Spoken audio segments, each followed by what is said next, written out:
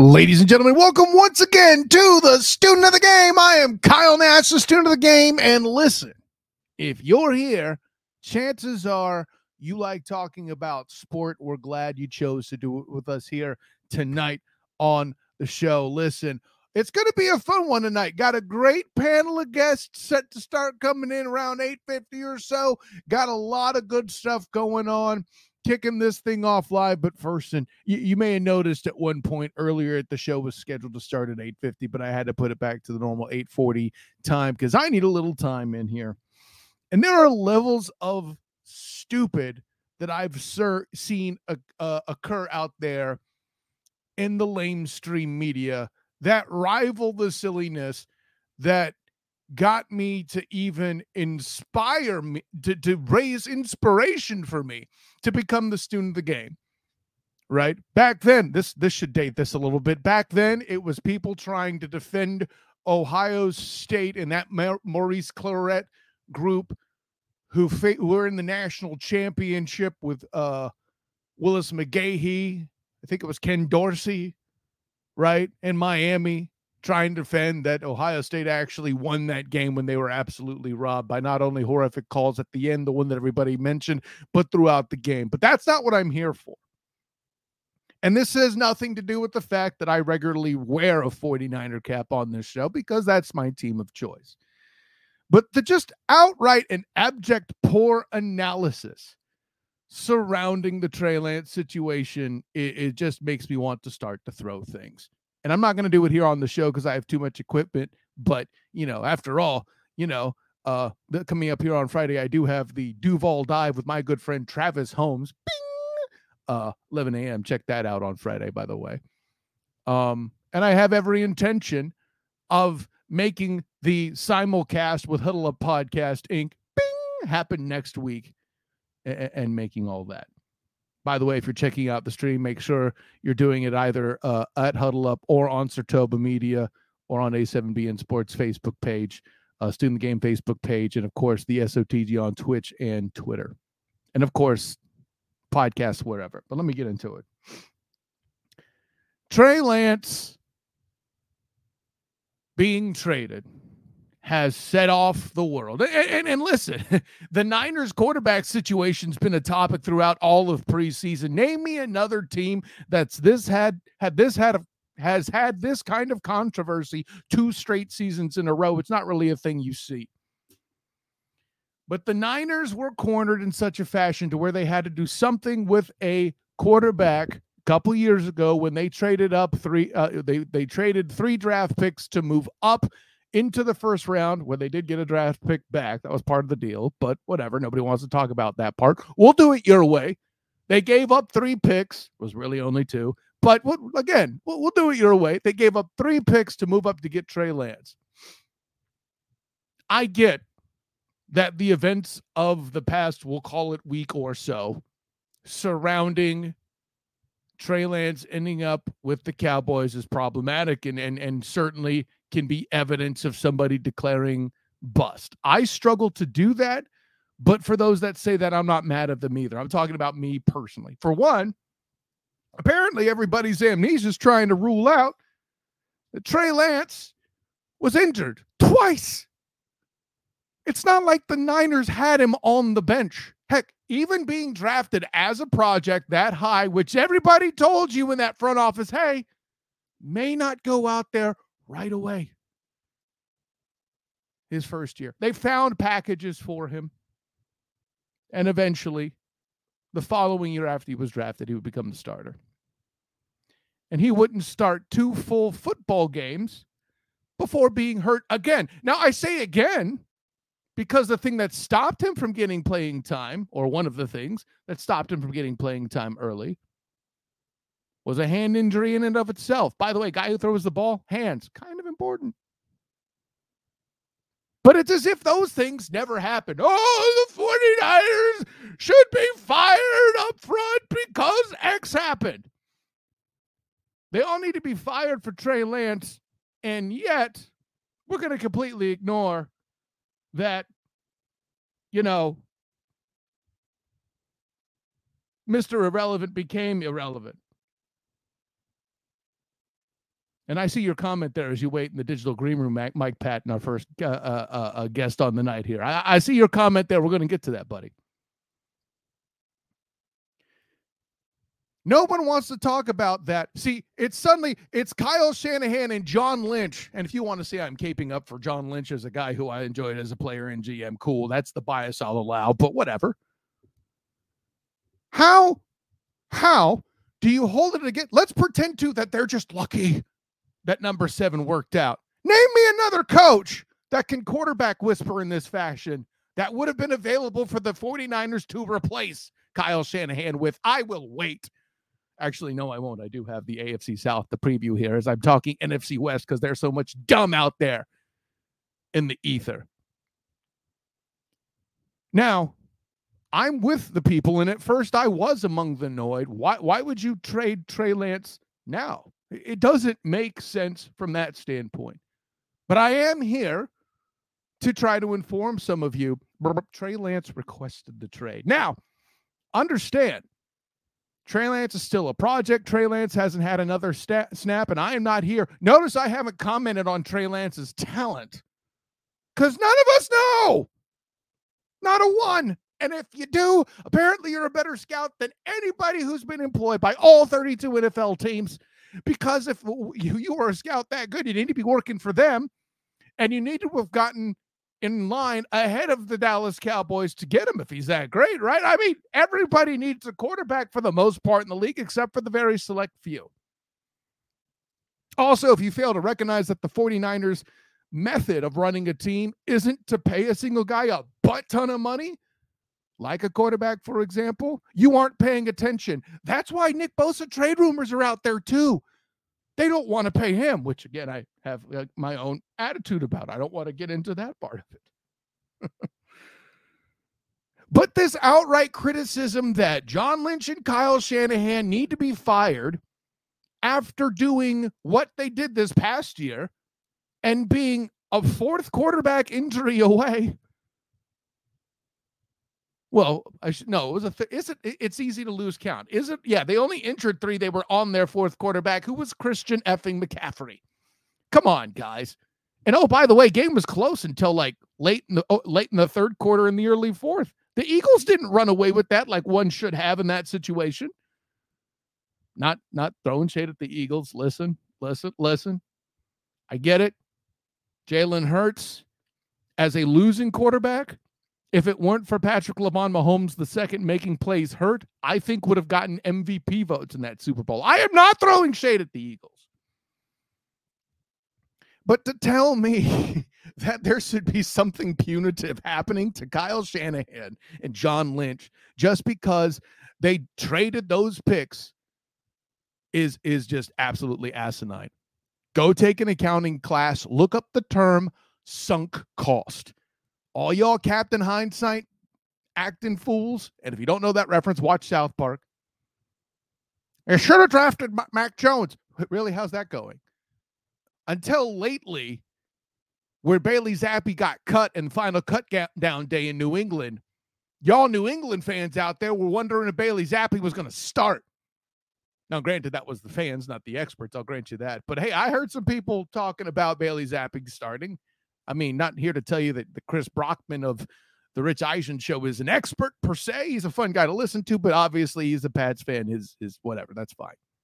That's right. I have receipts. I'm naming names, fool. Nick Wright being the biggest tool of them all. Oh, they should be fired. What would they do with that pick? Who else would they? It's not Mac Jones. Oh, well, they could have, if they had drafted Micah Parsons, they'd have a Super Bowl. You're going to tell me another defensive player would have filled that gap with Hassan Reddick taking out the final quarterback? Well, no, he didn't technically take out the final quarterback. Let's be fair, taking out Brock Purdy when they had already attempted to start Trey Lance. When they had already attempted to start. They did lose 4 quarterbacks. Again, you could see why I would lose count, but certainly that 12th round draft pick should have, I don't know. Right? That's what would have fixed it? Yeah, that they'd have won a Super Bowl? Really? You can even argue Kyle Pitts. Great if he doesn't have somebody to throw the damn ball. That doesn't lead to a Super Bowl. It's just an unfortunate situation, a series of unfortunate events that even Jim Carrey couldn't account for. Nobody's going to get that unless you have kids. Sorry.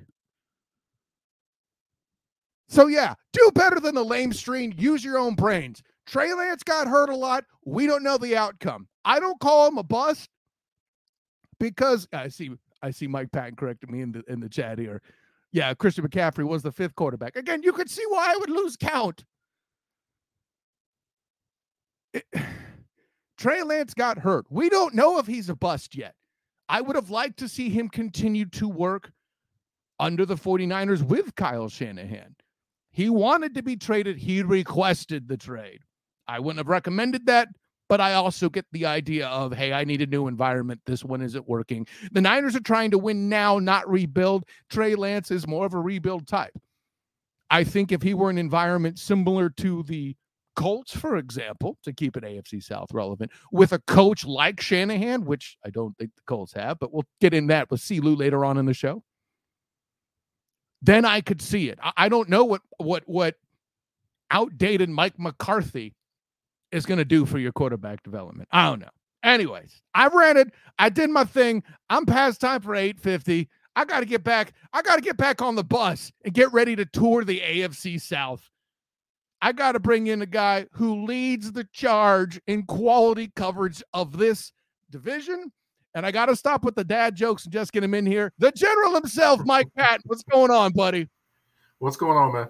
Hey, I appreciate you humoring me derailing things a bit. I told you 8:50 on the thing, and I'm here at 8:51 pulling you in just because there's that much dumb in this whole Trey Lance analysis, and I can't handle it. And guys I respect are getting it wrong too. Stats Guerrera out there, one of my favorite 49ers guys, just keeps harping it. And him, Nick Wright, all sorts of people. I had to do it, Mike Patton. I hope you want. That's cool. I'd much rather them, honestly, to speak on the situation, I'd much rather them admit they made a mistake and move on than to keep trying to make it and force it to work. Oh, my God. Buddy, how many franchises doubling down on mistakes have ruined their lives just further? That's a great point, buddy. I love it. Anyways, speaking of trying to move on, let's talk about these Titans, buddy. I like that I set that up for the transition there. I it's not that I think the Titans are bad. I just think they're in a bad situation this year, right? But help me through it. Tell me where you think I'm off here, because I'll operate with my theory, and you will set in and bring reality, as you often do in your analysis of these things when you come on this show. The part that gets me worried about the Titans is, yes, I love DeAndre Hopkins arriving. I'm going to have you spend time about how great an addition he is as a receiver. Listen, we all breathe oxygen. Ray Charles sees it. I get it. Okay. The part that makes me worried is it feels like a racing engine in a Pinto. Everybody is talking already about, hey, which backup quarterback is going to come in, and the announced starter ain't either of them. Help me out. Where am I wrong? Well, the first thing wrong is a lot of people have Will Levis as the backup, and they couldn't be more wrong. I love it. Malik Willis has actually outperformed him in the preseason, and actually he performed in more games than Will Levis did, which he had a sleeve on his, I believe his right leg or right thigh area. He missed the last 2 preseason games, and Malik actually is reading the entire field. I don't think Levis is to that level yet. They may have a battle next year for the starting quarterback position, but this year it's Ryan Tannehill, and then it'd be Malik Willis. That's the first thing. But I get you with the racing engine in the Pinto. But here's the thing: if you look at the Titans, the year that Derrick Henry had 2,000 yards, notice that also they had Corey Davis on one side that was 16 yards short of 1,000 yards, and A.J. Brown that had 1,000 yards. So they almost had a 2,000-yard receiver and 2,000-yard running back and 2 1,000-yard wide receivers. This year's team kind of has similar makeup offensively, being that you have a running back in Derrick Henry, albeit older. You do have a wide receiver in DeAndre Hopkins, who doesn't really miss any catches that are in his radius. And you have a young wide receiver in in Traylon Burks, which, he actually returned to practice Monday, by the way. So good for them. I was going to ask. It's going to be interesting to see if he makes it back for the game or anything like that nature, but it's always also encouraging that he's back at practice. Mm-hmm. But the only difference I would say is that the tight end is probably a little bit more of a big game guy, a big gain guy in terms of Chigaquanko compared to what they had that season, in my opinion. And of course, the roles are reversed with the veteran being the leading wide receiver and the young wide receiver being the second wide receiver. It was reversed the previous time with Corey Davis being the veteran wide receiver and A.J. Brown being the lead wide receiver. So offensively, they actually are set up for more success. And they also have a guy that's familiar with DeAndre Hopkins and is a little bit more creative than the previous gentleman that was at offensive coordinator. So you're not going to see the stale – I don't think you're going to see this as stale an offensive game plan as you saw last year at times. And to your point, like as much as Titans fans may want to speculate away from Ryan Tannehill, listen, he's a veteran. This is a guy I covered back in my days at the Dolphins Wire, and I thought wasn't good enough. And again, you've heard me make the statement, but I'll do it again for those that need to hear it or haven't. I appreciate the Titans when they acquired Tannehill, proving my point that all he needed was more protection than he was getting in Miami at the time. Which bringing that to, I love the Skronsky pick, by the way, watching the Titans address that. Skronsky is a guy who's an excellent run blocker who could be developed into a good pass blocker. But I mean, listen, for now, that division should be based on the run, but Jim Irsay and Derrick Henry's age is enough of an issue on that front. Let me ask you this about King Henry there. 17 games, man. Is there anything besides adding more balance, as you cited, Hopkins doing that point about the last time Henry had the high numbers and yardage, the receiving core had the same. That's a great point by you. But other than providing that balance in production, is there anybody on the roster today that could provide some sort of for lack of a better word, load management for Derrick Henry? That would be Mr. Tyjae Spears. Now, he's a rookie from Tulane, and watching him play, if you haven't seen him play a lot, the biggest concern that everyone had was he doesn't have an ACL on one of his knees. And that got talked about ad nauseum in Nashville and across probably the football world because they drafted him where they drafted him. But he's not only come out and proved that that's not an issue, but he's come out and shown that he can actually play football. He can catch the football out of the backfield, be kind of like the guy that Hilliard was out of the running back position for the Titans last year. And he can also be a guy that can run the football between the tackles. That's evidence this preseason as well. Now, I know he's not going against star guys defensively, but he still showed the ability when a guy had him squared up in the hole, he literally hurdled the guy and kept on going and scored against the Minnesota Vikings. Minnesota Vikings that one. But he basically, hurdled the guy. It wasn't like hurled him like, huge jump, but the guy was going low, jumped over him, easy touchdown. So he has the ability to be a guy that can take some pressure off of Derrick Henry to where he's not in there and not have to be in there all the time. I know Derrick Henry is probably going to want to be in there all the time, being that it is a contract year for him, by the way. Him, Ryan Tannehill, and, with the situation this offseason, Kevin Byard maybe as well. So it's going to be interesting just to see how they kind of manage Derrick Henry. If they're able to manage him and get him to week 17, still has good yardage, but, is more rested, and they're able to make the playoffs, I wouldn't want to see that big 6 foot, whatever, 250-pound man running. He's like a tight end running the football with basically a whole head of steam. I wouldn't want to see that. Sounds like something out of a Marvel movie, literally a juggernaut in question there. No doubt, my friend. By the way, I appreciate you leading me right into where I can reference. I know what you're talking about with Tyjae Spears, man. I covered him a few times with the black and gold banneret as he played for Tulane. He played UCF throughout the time. Oh, I forgot. Bing! Anyway, so yeah, no.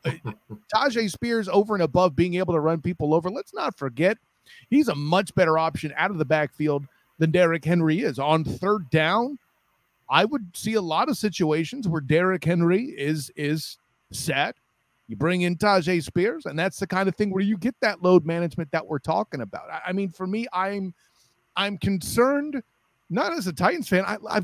I know I cover the Jags, but that doesn't mean, while Derrick Henry's actions can prevent me from covering a playoff game as a talent, that doesn't mean I don't appreciate the running that he does. It's a thing to behold. So, him going 17 games, 18 weeks is important for the Titans' success, I think.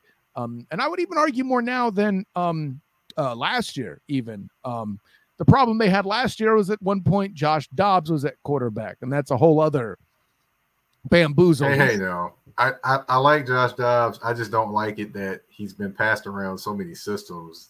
That's what I don't like. I was about to say he's going to get an opportunity in Arizona at least. Yeah, exactly. Yeah, I hate it that he keeps getting put in not great situations because he's not necessarily a horrible quarterback.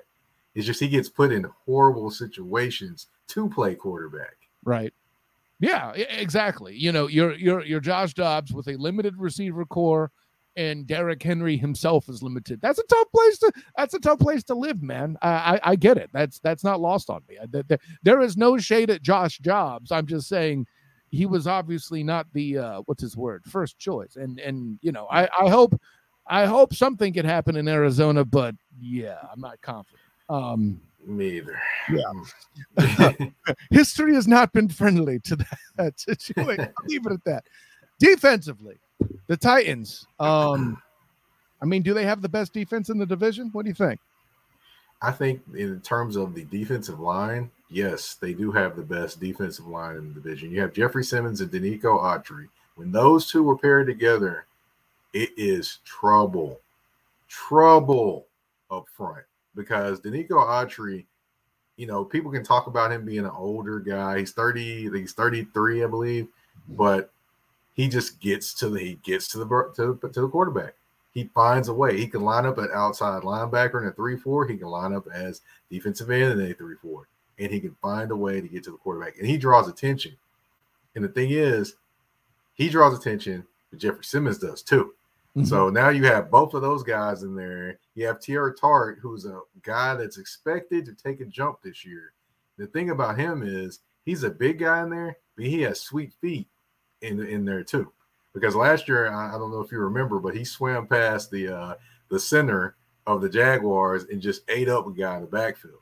Mm-hmm. And he's got that opportunity to start and be that guy this year, which I think is going to make that defensive line even better. And, you couple that with the outside linebackers. We got Arden Key, who came over from Jacksonville. Mm-hmm. You have Harold Landry, who's healthy this year. You have Rashad Weaver, who had a very impactful offseason here and is definitely looking more focused and determined this year. He's a big guy.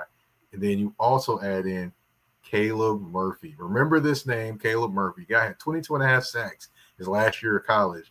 Came in as an undrafted free agent, makes the team, one of 11 rookies to make the roster for the Tennessee Titans, the 53-man roster. So definitely a guy to keep an eye on. He is he has infectious energy when he comes into the game. So that's another guy to watch. And they're deeper up front, which is, a great thing for Jeffrey Simmons because he can catch a blow and then be ready in the mm-hmm. fourth quarter. And then the only question I have up front of them about their front core in terms of the linebackers and the line is who's going to play linebacker out beside Azeez Al-Shaair. Now, you've got Jack Gibbons that's slotted to be the guy, but honestly, one guy that I'd look for that they're probably going to need is Monty Rice. Now, Monty Rice didn't have the best preseason. I will say that. He got injured, I guess other issues going on, but Monty Rice can defend the pass better than Jack Gibbons can. He has more ability than Jack Gibbons does. It's just a matter of, is he going to step into that and take that opportunity, or is he going to just be the backup, not really, put a lot out there? It's going to be something to watch for him, which I like his athletic ability. I think I think he should be the guy eventually, but, Jack Gibbons, you got to tip your hat to him. He did his thing. He was where he was supposed to be, and he did all his assignments. So he won the job. So that's the part I think is the strongest, what makes the Titans the best defense right there. Now, the secondary, You got probably the best safety pairing in the conference. You do.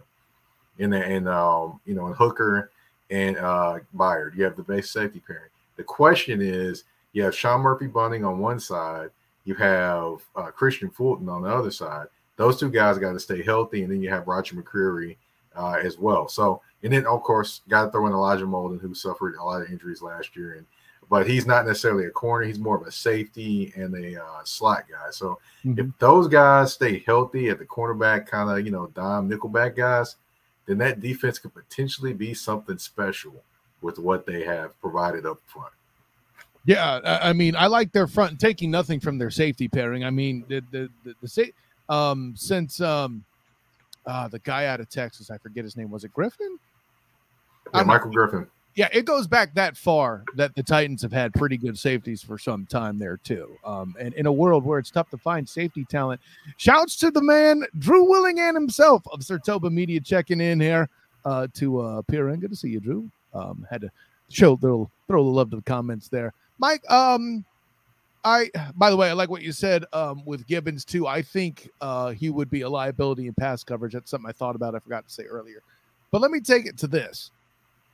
If the Titans struggle this year, which to be honest, I have a big question mark with how they're going to do with some of the games. I mean, we'll get into the schedule a little bit. The elements outside of the division are super friendly in some ways in dealing with the NFC South and less friendly in others, with the AFC North being the other element there. But I feel like if the Titans struggle, that people are going to blame Mike Vrabel for this. I would argue that he's put together a group, despite certain challenges, that's pretty solid. What do you think about Vrabel's performance so far? I mean, he's going to catch some of the blame regardless. I mean, he's the coach. But the thing is, he's going to catch some of the blame for one move and one move alone. He put Tim Kelly as the offensive coordinator. Now, if the offense doesn't look better this year, the fingers are going to be pointed at Mike Vrabel. And it just is what it is. The seat's going to get a little warmer. Of course, Rand Carthen and Mike Vrabel work together to bring these pieces in. But his seat's going to get a little warmer, and I think Rand Carthen's going to get a little bit more of a leash on life than Mike Vrabel would at this point, because he's the newer general manager, and Mike Vrabel is the coach that's been here for a while. So, that seat might get a little warmer if this season doesn't pan out the way they think it should. However, I will say the Titans do have some of the deepest pockets in the 2024 offseason as well. So that'll be interesting just to see after this season how all that shakes out as well. In your mind, if you could take the magic wand and help the Titans in a particular area. I mean, listen, you're doing what you do. You're in the press box. You're touring the AFC South. You got to watch some stuff during the preseason there at the building. Congratulations on that, by the way. Thank you. And you've had, you've been paying attention to the Titans for some time over and above that. But today, if you were going to wave the wand and fix one problem that the Titans have, other than quarterback, because that's the easy answer, I'm not let you do it. Where would you go? I would go offensive line. The reason why I'm going to go offensive line is because one thing that stuck out to me, and it's always kind of stuck with me since I heard it, is that offensive lines don't get a lot of physical play in the preseason or in the training camps, things like that. Steve Weiss from NFL Network told me that. I had him on. He was talking about that. And he talked about how it's kind of hard for offensive lines to get, their bearings and their, their pairings on blocks and things like that with the less amount of physical play. So what I would do is I would, wave the magic wand over them to kind of get them to week 3 or 4, because at that point they're going to have a little bit more physicality. They'll be a little bit more used to the banging around, those different things, and they would be, kind of who they are at that point. Because right now, not only do the Titans offensive line not know exactly, you don't know what to expect from them right now. I'm not saying they're not going to be good or bad. I'm just saying you don't know because the physicality hasn't been there. But you can say that for millions of lines. You can say that for all the lines across the NFL that, you know, especially the ones that haven't been together for a while, like this offensive line, which has potentially 3 or 4 new starters now this year. Yeah. So, I mean, you know, definitely you would basically, I would basically wave a magic wand over that to kind of bring them to week 4 so you would know exactly what they are at this point and if any adjustments need to be made. I did see Steve Weiss talking about that on touring the AFC South. Bing! And I'll tell you what, this is more of that downside from that collective bargaining agreement where they first got less physical practices and the removal of two-a-days. And listen, I'm not saying that shouldn't have happened, right? But what increased immediately after that, we had so many injuries below the waist, you know, knees and things like that started to pop up. Guess what? Something that people don't talk about because it's not sexy, but it's necessary. This slur of a skill player such that it is, sorry, as an O lineman, I just don't appreciate it. But big skills are a thing, darn it, Mike. But I think what you've also done, like a player like Skoronski, if he had more time to hit and develop in camp and practice, would be more available to get on the field and make an immediate impact. Not to mention in those practices where you're hitting, it's one thing to run to your spot in a scheme when you're doing a run block, but doing it when it's live, people are in different places. I hated the beginning of the season as a player because of how many times I would trip over someone's ankle because now they hitting and they're lower to the ground and a foot somewhere it shouldn't be or whatever, to remember to get my feet off the ground in certain elements of it. Man, it's so huge for that hitting. I've heard this point before. Weiss said it on touring the AFC South, but I was so happy to hear it somewhere else. Again, it's something we can't reiterate enough. The growth of an offensive lineman will now look more like the saying goes that a receiver's maturity takes a year or two, whereas you could plug in a running back in. An O lineman, depending on the scheme, of course, it is now kind of in that camp. I think that they take a little bit more time to develop, or in the past, like let's say off the top of my head, I remember the draft where Travis Fisher for the Chiefs immediately started at left tackle. Quentin Nelson just a few years ago started immediately, but it's because he knew judo. But guys now, like you have standouts that can do it more recently. I mentioned Quentin Nelson for that reason, but if you go back far enough to Travis Fisher, I think they were still hitting then. Guys can't really just be plugged in right away. So I can definitely see your wand is well waved, General. I like that. I like that philosophy in what you put in there. Yeah, 100%. It's going to be interesting. It's definitely going to be interesting. Skoronski is going to start off top. I mean, he's going to start at one of the guard positions. Brunskill did leave the preseason finale with a knee injury.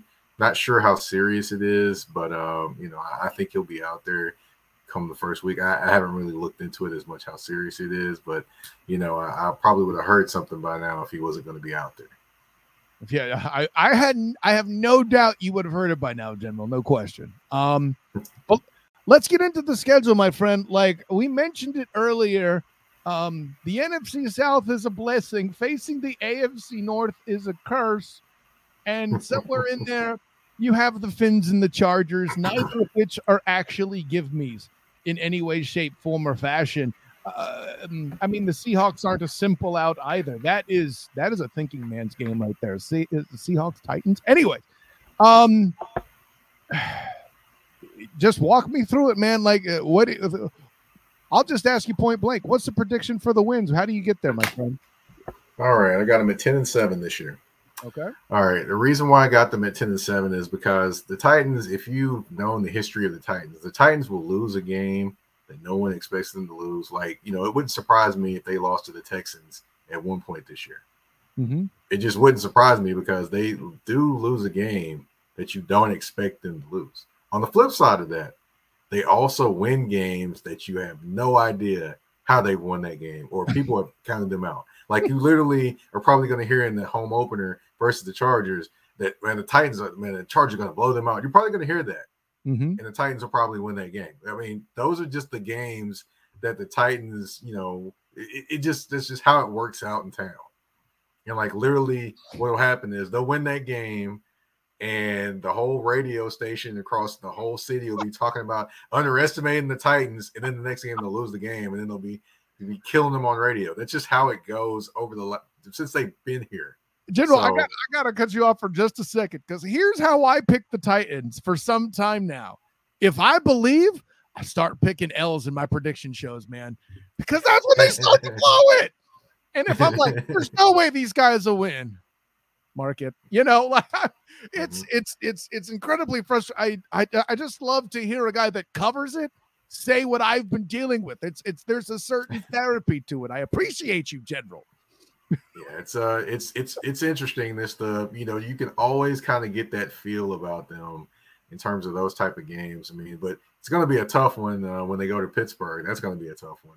Of course, they face Baltimore over in London, so that'll be interesting as well. Mm-hmm. And the Chargers, that'll be an interesting one. And I definitely think the Dolphins game will be an interesting one. That one actually is going to be here. Right. When they face the Dolphins, which is a blessing for them because they don't have to see that Miami weather and play against them down there. Ooh. Oh, they're not in Miami. I think I thought they were. I think they're up here in Tennessee for that one. Looking at ESPN, it looks like they're in Miami, buddy. So yeah, they're in Miami. Ooh. That'd be rough. Yeah, that's gonna be a rough one. Ugh. In light of that, do I need to put you at 9 and 8? I'm kidding. I'll still say 10-7. I will also say they do have the ability to get to 11 wins. I think 10 or 11 is the high part of the floor. And let me be clear. Right. I'm saying 7 wins, but it's not because I feel like the Titans are a bad team. I just think there's going to be some teams that sneak up on them, right? For one, they open the year with the Saints. Right. I don't know, man. That could go either way. If the defense is as good as advertised, they will intimidate Derek Carr. See what I did there? They will intimidate Carr with that kind of action. It's the Saints as a defensive team. Listen, maybe I have the problem. I'm having a lot of problems processing that. That's a whole other thing. Then I think you mentioned the Texans. We'll talk later with our good friend Patrick Creighton. He'll explain to the exact degree how the Texans are better than advertised, and if you come out slow, they might make you pay for it. I think a lot of this tracks on Derrick Henry's health. I keep listing all these question marks that make this tough. So, people are like, well, the Gen, you told you to get 10 wins. I'm like, I'm not saying they can't. It's hard for me to process this team. And I've been hurt before by believing in the Titans on this show, Mike Patton. I picked the Titans to win the division last year.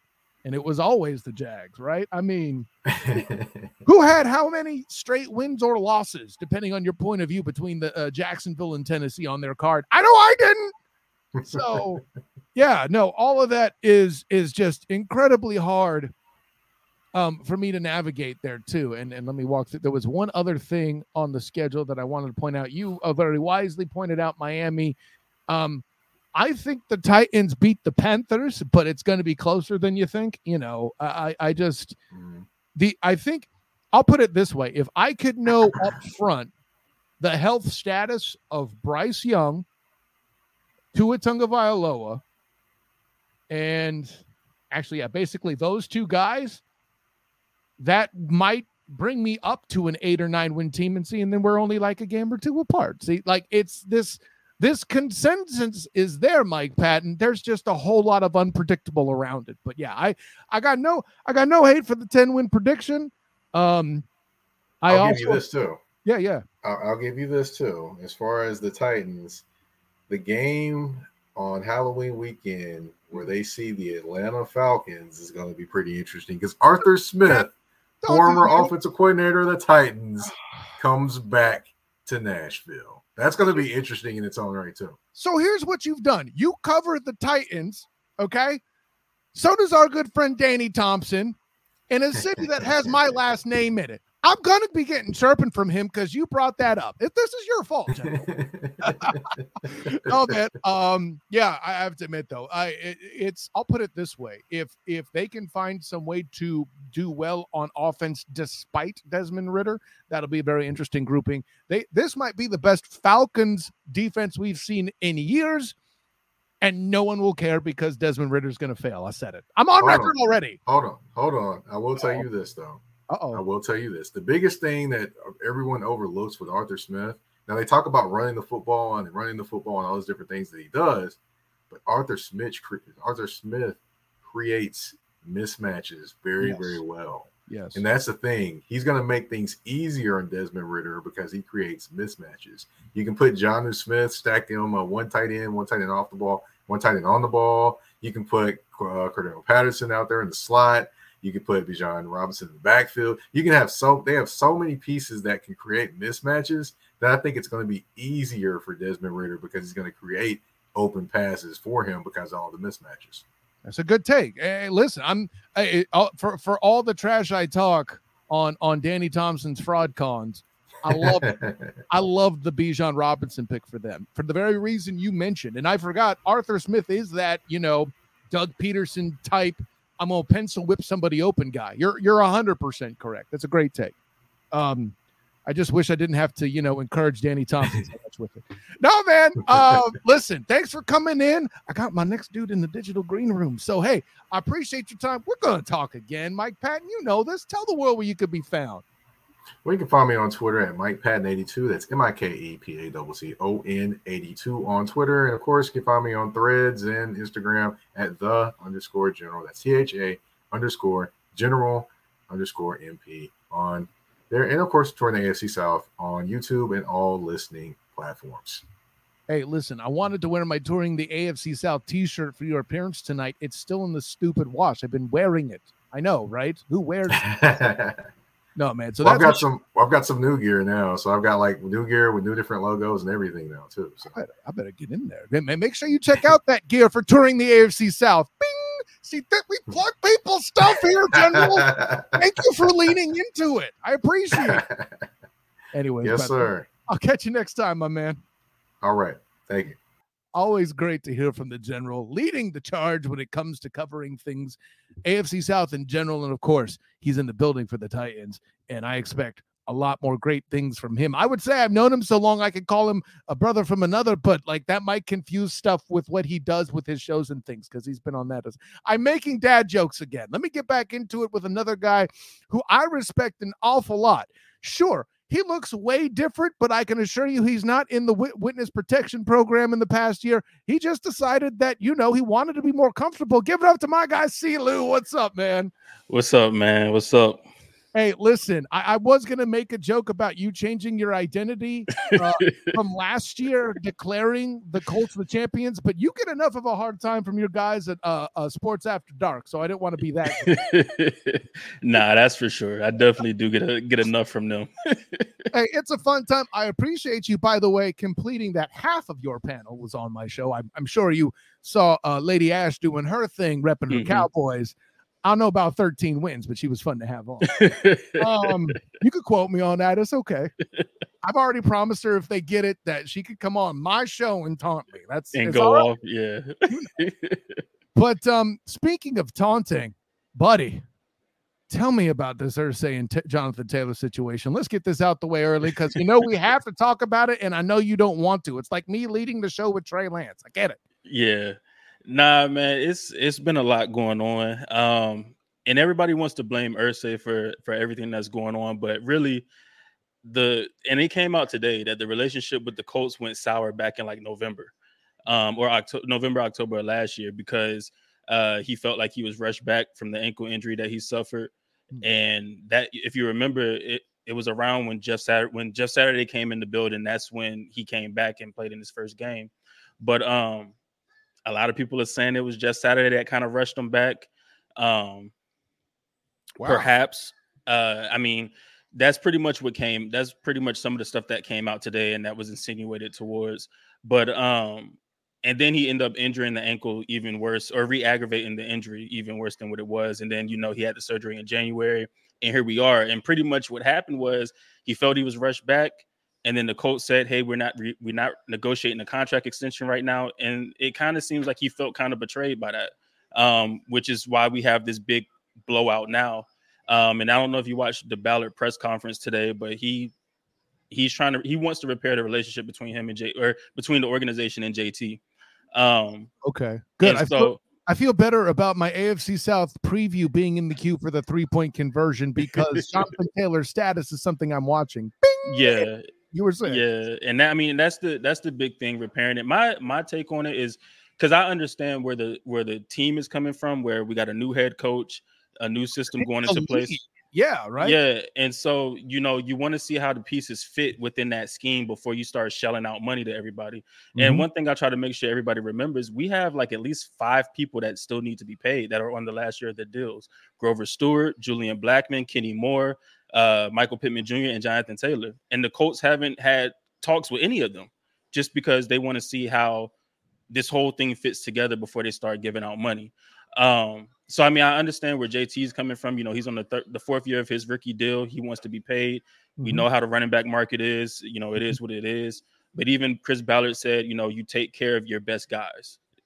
No matter what the market is, you take care of your best guys. And I believe that. Like I think that if JT came in healthy, I still think he's not healthy yet. Right. They say he still has pain in the ankle and everything. So it's understandable on why he's not practicing. I don't want to risk anything. I want to make sure I'm 100%. Got it. But I think if he would have came in healthy and he, we saw him through the first 3 or 4 games, I'm pretty sure the organization would have been like, all right, let's open up negotiation talks real quick. Let's see what we can do. If we can't do nothing now, let's wait till the end of the season. Because I believe they want him. They want to keep JT. Like they love JT in that building and they want to keep him there. That's why we didn't see a trade happen, because they didn't get what they thought JT was worth. Well, I was about to say, we know why a trade didn't happen. I want $100 billion. And that's why I try to tell people, like, they didn't want to trade JT, and you could tell by the asking price. The asking price is up here. We saw it last year with Debo, or I think it was last year with Debo with the 49ers. They asked for a ridiculous price. What they were doing with Garoppolo, homie. Don't exactly. Debo might have been worth it. I want $100 billion for the guy who is in the tub all the damn time. Yeah, exactly. What happened? Bro, I'm with you. Look, listen, I ain't even mad that you brought my team into it like that. No, it's not. Yeah, it's not even a shot at y'all. It's just saying, like, we see this all the time where they set the price high because they don't really want to get rid of the player. But hey, if his team is stupid enough to pay that price, I'm gonna take it. But it reminds me. Here we go. In the name of segues that you don't expect, right? I'm reminded of the bit with Gabriel Iglesias, where his agent's talking to him about performing in Saudi Arabia. Just give him some ridiculous number. They'll never beat it. His agent calls him ridiculous, just called. Okay, like that's what they're waiting for. They're wanting ridiculous to call back. I love it. You're saying that. By the way, so and let me take that for those who were watching the stream or checking out the video element on Spotify. Bing. You might have saw me make a face when you brought up Jeff Saturday for him potentially being the center of this whole thing. I couldn't resist. I'm sorry, Steve. But because I was present at the 2014 player meetings here in Orlando at the Waldorf, right? So nearly 10 years ago. I know I've been doing this that long. Try not to judge me for that. It's where I interviewed Richard Sherman for my first video interview with a player. And trust me, it was fresh off of the Crabtree's a sorry receiver thing. Actually, that was a little intimidating. Don't worry, it went well. But that's a story I'll tell you about off air sometime. Anyways, sure. I say all that to say I had the opportunity to watch Jeff Saturday portray the events of the previous collective bargaining agreement where they were campaigning for less hitting and less physicality in practice. So to hear somebody who was at the table as a figurehead for the players, for player safety, to then be implicated in rushing a player back, you see how that messed with me a little bit. Yeah, for sure. That's crazy. And like I said, I'm not in the building. I don't know 100%. I know what I saw today This is what you've heard. Yeah. It's what I've seen today on Twitter and everything from some people that cover the Colts or whatever. Mm-hmm. And insinuating that Jeff had a deal to do with with him being rushed back a little bit. Mm-hmm. And I mean, granted, at the same time, he's a player And at the end of the day, he can say, no, I don't want to, I'm not ready yet. So, I mean, I'm not going to blame the whole thing on Jeff, but at the same time, like JT has some blame to cast on that as well. And I mean, I get it, like, because every time you're on the field, you're showcasing your abilities and you're showcasing why you should be paid as such. But at the same time, he also risked more injury on himself, and he feels like he was rushed back as well. And then he feels kind of betrayed because they won't negotiate yet. Yeah, I mean, James Harden thinks he has a beef. What about this guy? You know, I think he gets a bit of a bad rap, but I don't even know why I went there. Wait, I could bring it back for NBA if you want to talk about that later on, man. Anyways, but I'm with you on all that, and I think here's where I kind of I haven't had the opportunity to even speak or get a read on Jonathan Taylor. I've just always respected him, and for all the trash I talk on the Big Ten, I thought he was a Heisman candidate until he was. I think he didn't. I don't even think he finished that season, or something happened. But him being a Heisman candidate made sense for me all the way back to Wisconsin. I've been following Jonathan Taylor. I really loved it for the Colts when they picked him up. It was all a great thing. And I say all that to also pair it with it. When I hear a running back say, "Nah, I can't," think about this, CeeLou. Tell me a guy who on every goddamn play gets hit not just once, but multiple times, typically by many human beings of mass greater than himself. And by the way, he may not have been carrying the ball. He might have been pass blocking for that. Exactly. If that guy tells you, "No, I ain't ready," that Mamma Jamma's not ready, and you got to take that serious. Now, go ahead. I was going to say, another thing that sucks even with that, right? Because we know how the running back is viewed in the NFL at this point. Like, we know they're not valued. So you saying I'm not ready to go, you know how that looks. And that continues that narrative on the shelf life for the running backs are real low. So not only did he probably feel pressure from the organization or for the coach or whatever, but then you have that pressure on top of it. Like, I know I want to be paid. I know I've never dealt with a big injury in my life. Like, he's been healthy his whole career, and he's never dealt with anything. So it's like, all right, I got to push through this. So it's a lot of things that go on psychologically, as well as having that pressure from, your coaching staff or whatever to go back out there and perform. Man, that's an excellent point. I mean, you're bringing me back to that point being made about players sandbagging baseline tests for concussions for that same reason. That's an excellent point. Damn it, man. I might even have you on the panel when I get around to doing this running back value podcast that I got to do, because I mean, I almost cursed talking about that. That's a hell of a conversation. And well, like typical, I know somebody's going to blame me for being a corporate tool, but I get the NFL's point on this one, man. I do too. That's the thing that sucks, is like being in the middle and being able to see it from both sides. Like, that's where a lot of people don't want to be. They want to pick a side, but people can be in the middle and understand this side and understand this side. That's why I say, like, with the Colts, I understand all of the mess that's going on. Whoa. More than one thing can be true at the same time, CeeLou? Holy hell. Exactly. Like, more than one thing can be true. Like, two things can be true at the same time. And I understand where the Colts are, and I understand where JT is. I understand both sides, just like the NFL and the running back market. I understand both sides of it.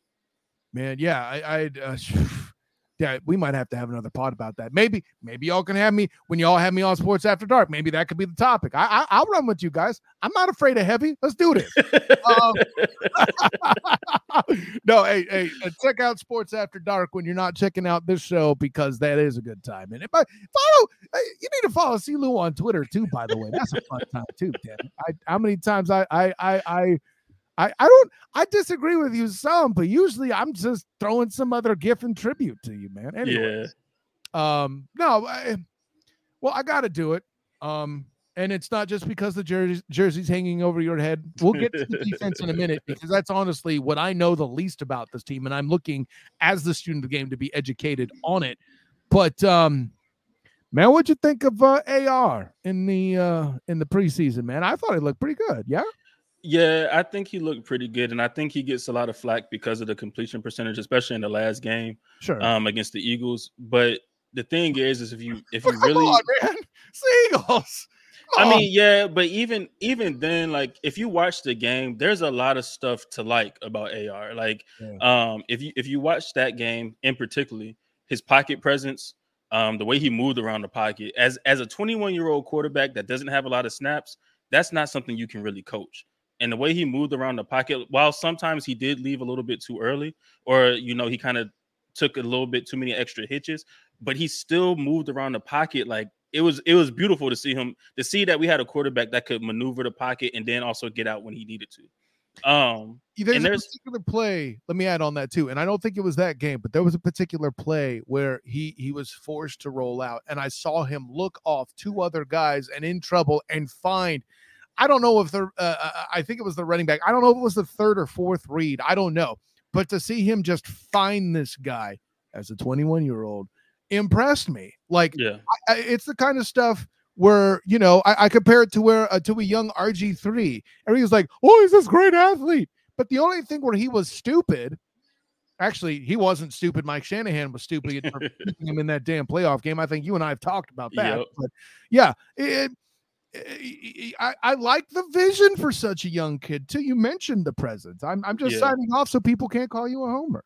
Yeah, and I mean, and even to the vision, right? There's some plays last game that I highlighted on Twitter when I went back and watched all 22 and watched, just the game again, where there was one where he scrambled up the sideline. It was a 3rd and 10, I believe, and he scrambled to the right, and Kylen Granson came off or the corner came off of Kylen Granson a little bit late.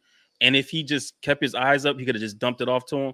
But I think he also thought that maybe I'm past the line of scrimmage. I don't know. And he just kept running. But had he just dumped it off to Kylen Granson, it would have been 6. And then there was another one where there's actually 2 more. There was one where he took a little extra hitch, but had he hit Josh Downs right on the back foot, it would have been anticipated throw. Josh would have been open. Downs, right? My guy, Josh Downs. But instead, he rolled out to the left. And he still threw it to Josh Downs, but it was high.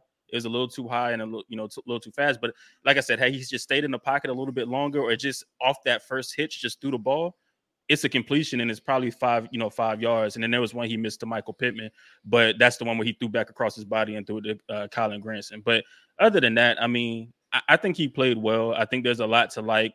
He's young. He doesn't have a lot of experience, so therefore, you can expect some things like that.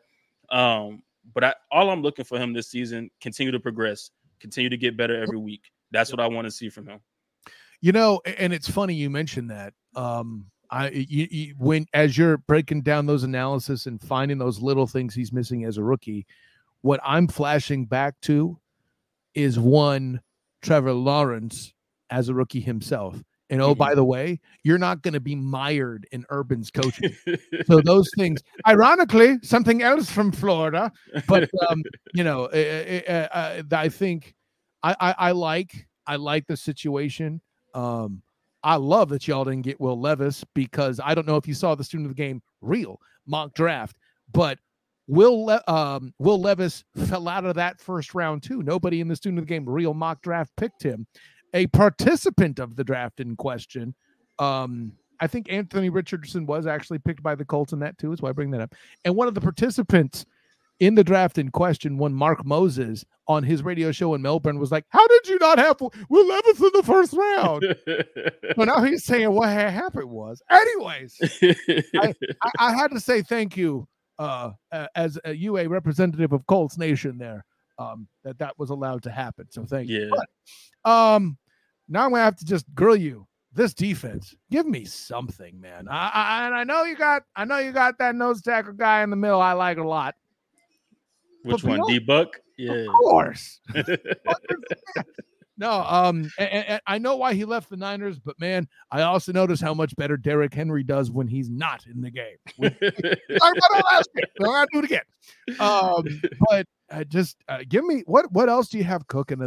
Because I know Shaq Leonard's flirting with coming back. I remember to call him Shaq. I want props. I just don't know what's going on there. Give me something to watch for. Yeah. So, I mean, watch for Shaq. He's technically back. Like, he's going through. He played in the first preseason game. But he got a concussion, so like he's been going through like the concussion protocols. I don't think it happened in the first one. I think it actually happened in like practice or something.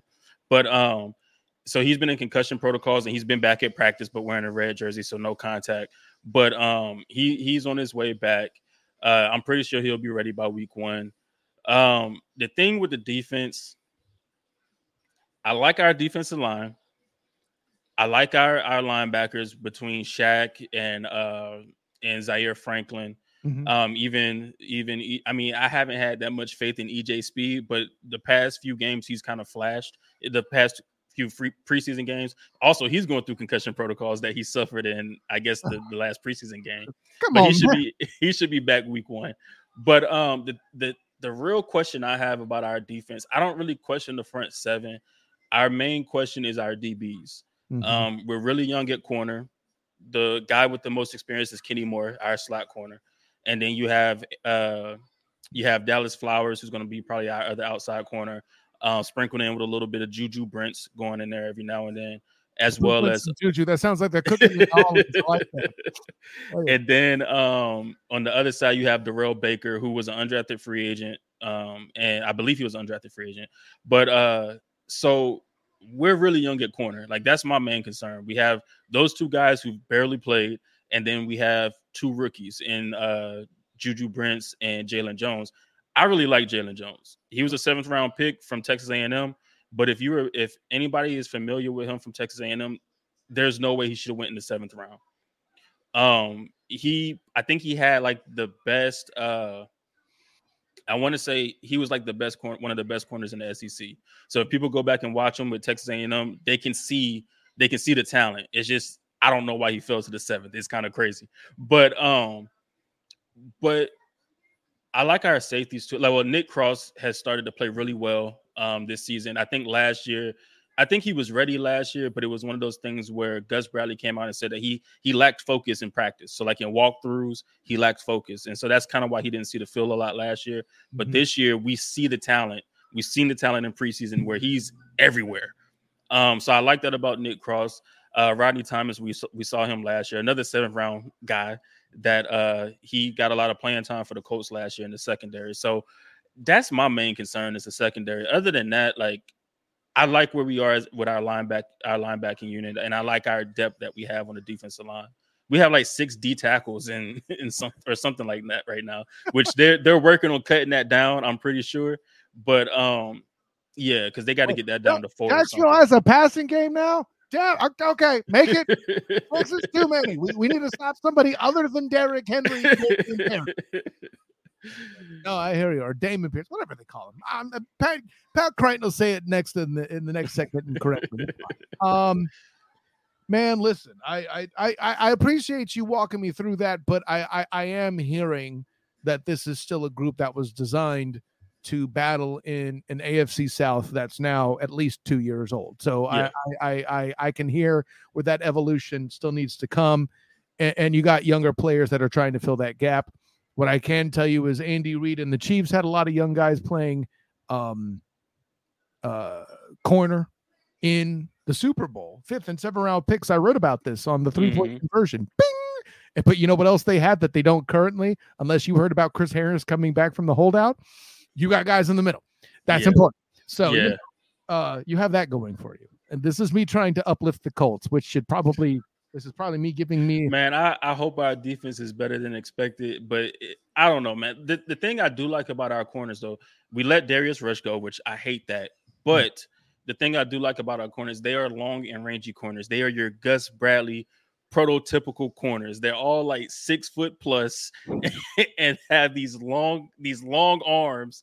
So they're really long and rangy corners, and they're athletic. So that's good to have. But you know, I'm ready for September 10th, man, to see what we got against Jacksonville, dog. Like, I mean, listen. I mean, Jacksonville's what 0-9 in that building so far.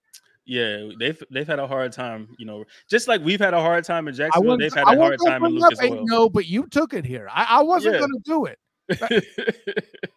I'm just saying they like to bring up our record in Jacksonville, but they've had a hard time in Lucas Oil as well. So hey, I wasn't that guy this time. I was trying to make it cordial. Now, I might have been leading to the statement that this is an encouraging opportunity to break that streak, but that's a whole other question. I mean, your young DBs versus Calvin Ridley and Christian Kirk. Good luck. Yeah, good luck. Exactly. With that in mind, let me hold your feet to the fire, Lou. What do you think their record's going to be, man? See, man, I'm not as optimistic this year as I was last year, right? So I hope not. I think I've been on record saying like our floor is 6 wins and our ceiling is 9 wins. So I don't really expect a lot from this group this year.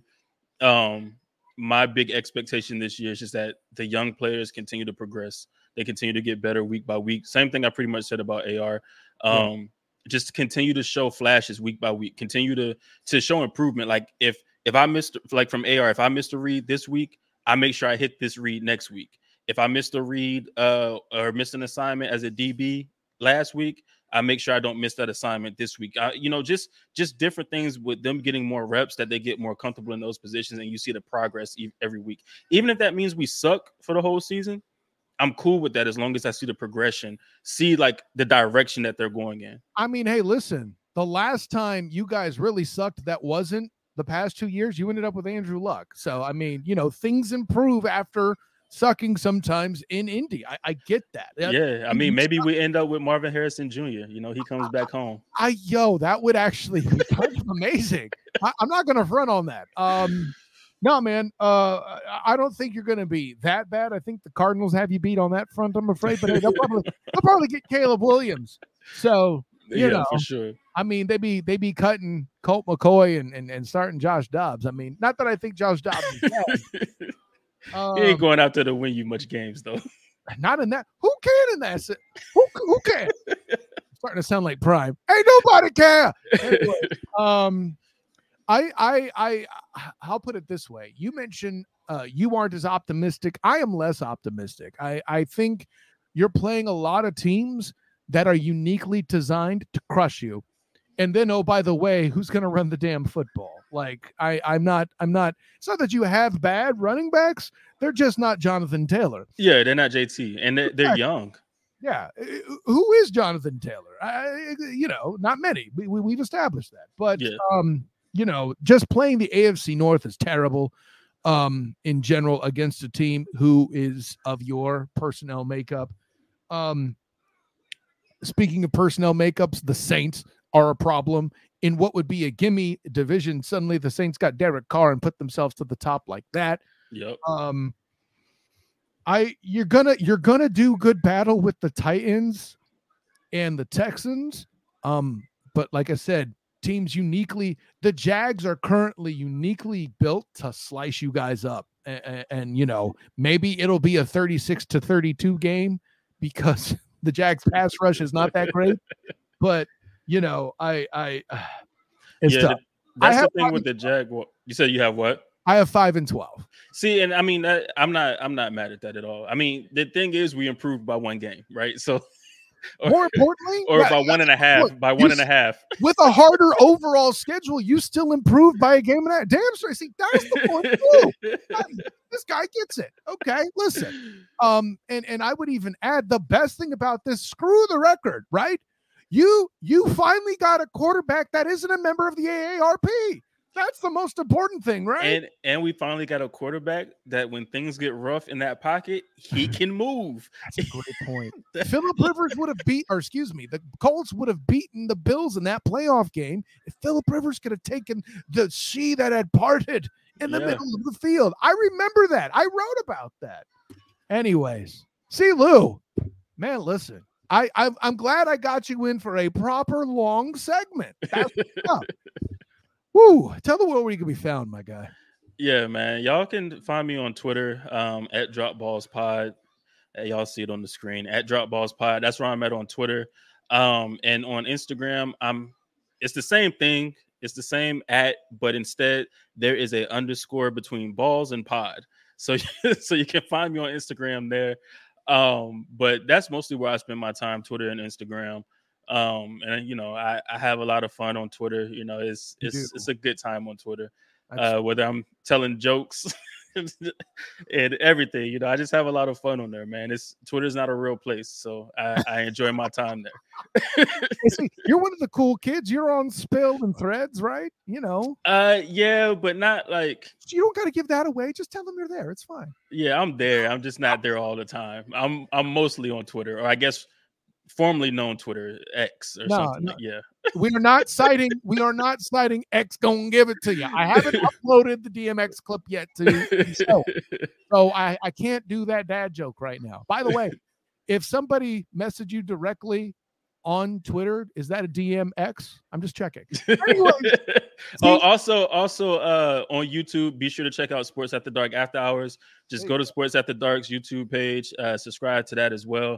We have a good time, man. We record every Monday.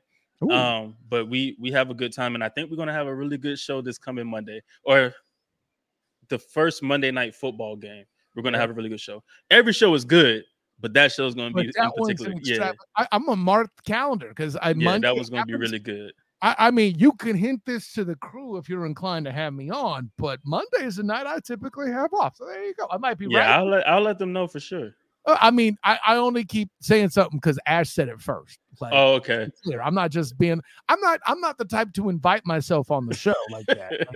I know we're gonna have some guests on, so we definitely gonna get it popping. Hey man, no, I'm only, like I said, I'm only joking about that because we talked. Ash and I talked about it. It was a funny exchange. You know what else was fun? This segment, Silu, great job. There will be more. Appreciate you, man, all the time. Until that point, I'm glad you got swim practice in and all that. It's a good thing. Man, I'll see you next time, brother. All right, for sure. See Lou doing the thing. You know what he dropped? It may be the Drop Balls pod, but he dropped some knowledge on you fools. Recognize it. Anyway, speaking of dropping knowledge, bringing in two guys next up, of course, Patrick Creighton is the guy, 97.5 ESPN in Houston, who I regularly go to when I'm talking anything Texans. And listen, they're on the rise, and Patrick Creighton will come aboard right now to tell you exactly why that's the case. And listen, whenever we're talking Texans here on the Student of the Game podcast, a mainstay that's been helping us out for a while. And hey, by the way, follow on him on Twitter as well if you like. You follow baseball at all. I don't follow baseball, but I find myself regularly entertained by what this guy puts out on social media and when he's talking and covering baseball as well. But that's not what we're here for. Patrick Creighton, what's going on, man? Good to see you again. What's going on, Kyle? Let's talk some football. Yeah, honor, joy, and privilege to have you. And listen, let's walk right through it. As the preseason goes, the Texans have looked incredibly interesting, and I have to throw it out there. You know, I'll put out a teaser of the statement I'm going to make when my AFC South preview drops on the 3pointconversion.com later this week. Bing! That even if the Texans only land on the second and third overall pick, CJ Stroud and Will Anderson are two essential spots to any team, and then you secure Laramie Tunsil again for another contract. You have what many argue are the top three things that a team have to look for, right? CJ at quarterback, Will Anderson with trying to attack the other guy's quarterback as an edge rush, and then protecting that quarterback in Tunsil. You can't ask for too much more than that of an offseason, yeah? Well, I mean, if you live in Houston, apparently you can, because CJ Stroud has become like one of the more polarizing figures in Houston sports through no fault of his own. Like, all the guy has done is everything that he's asked of. But there's a certain amount of Texans-related PTSD that people have around here, where they're just used to being beat on so much and they expect everything is going to fail, therefore he has to fail. Didn't play in the SEC, therefore he has to fail. Isn't Bryce Young, therefore he has to fail. Texans are not capable of developing a quarterback, therefore he has to fail. Went to Ohio State, therefore he has to fail.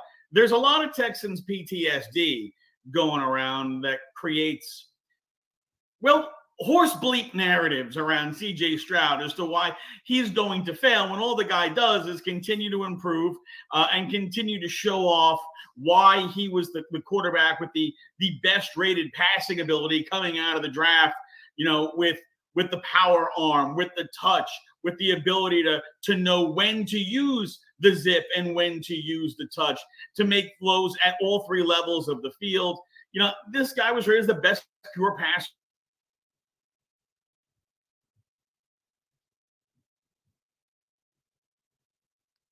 Pat froze up for a bit there, but yeah, I like that he built out and all the other things he mentioned are things we've seen before, but the non-SEC quarterback comment I think lands the most, right? What is particular to Ohio State quarterbacks, right? There are guys who have a stigma against them, and hey, there's a day I would have signed off on that as well, but it's a different NFL. Let's pretend he wasn't the passing marvel that the evidence that Pat put out implies that he was a passing prospect with a lot of, how you say, accuracy attached to it. This is a day and age where you have to be a good quarterback or can be a good quarterback with mobile tools as well. And I say all that to say, CJ Stroud is not just your typical, Ohio State, he's going to fail kind of guy. He's somebody that has many different tools.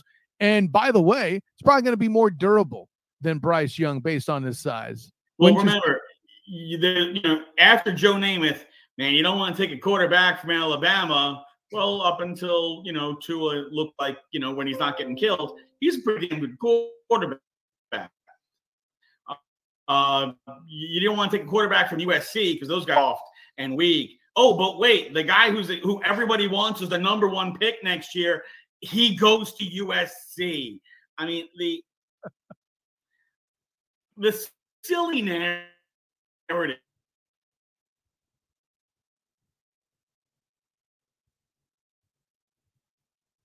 Yeah. Back from that school. Well, this guy comes along and shows you can. Yeah, and I'm glad to see the Texans move past that. By the way, to help you battle against the equine excrement in question. No, sorry, bovine excrement in question. My bad. But either apply. I think you said horse. It would be equine. Anyways, the way I would battle against that is looking at another trend surrounding coaches, right? You have DeMeco Ryan. Sure, he's a defensive coach. Sure, he's, somebody who's supposed to fail as a defensive coach. But he's also a former 49er coach.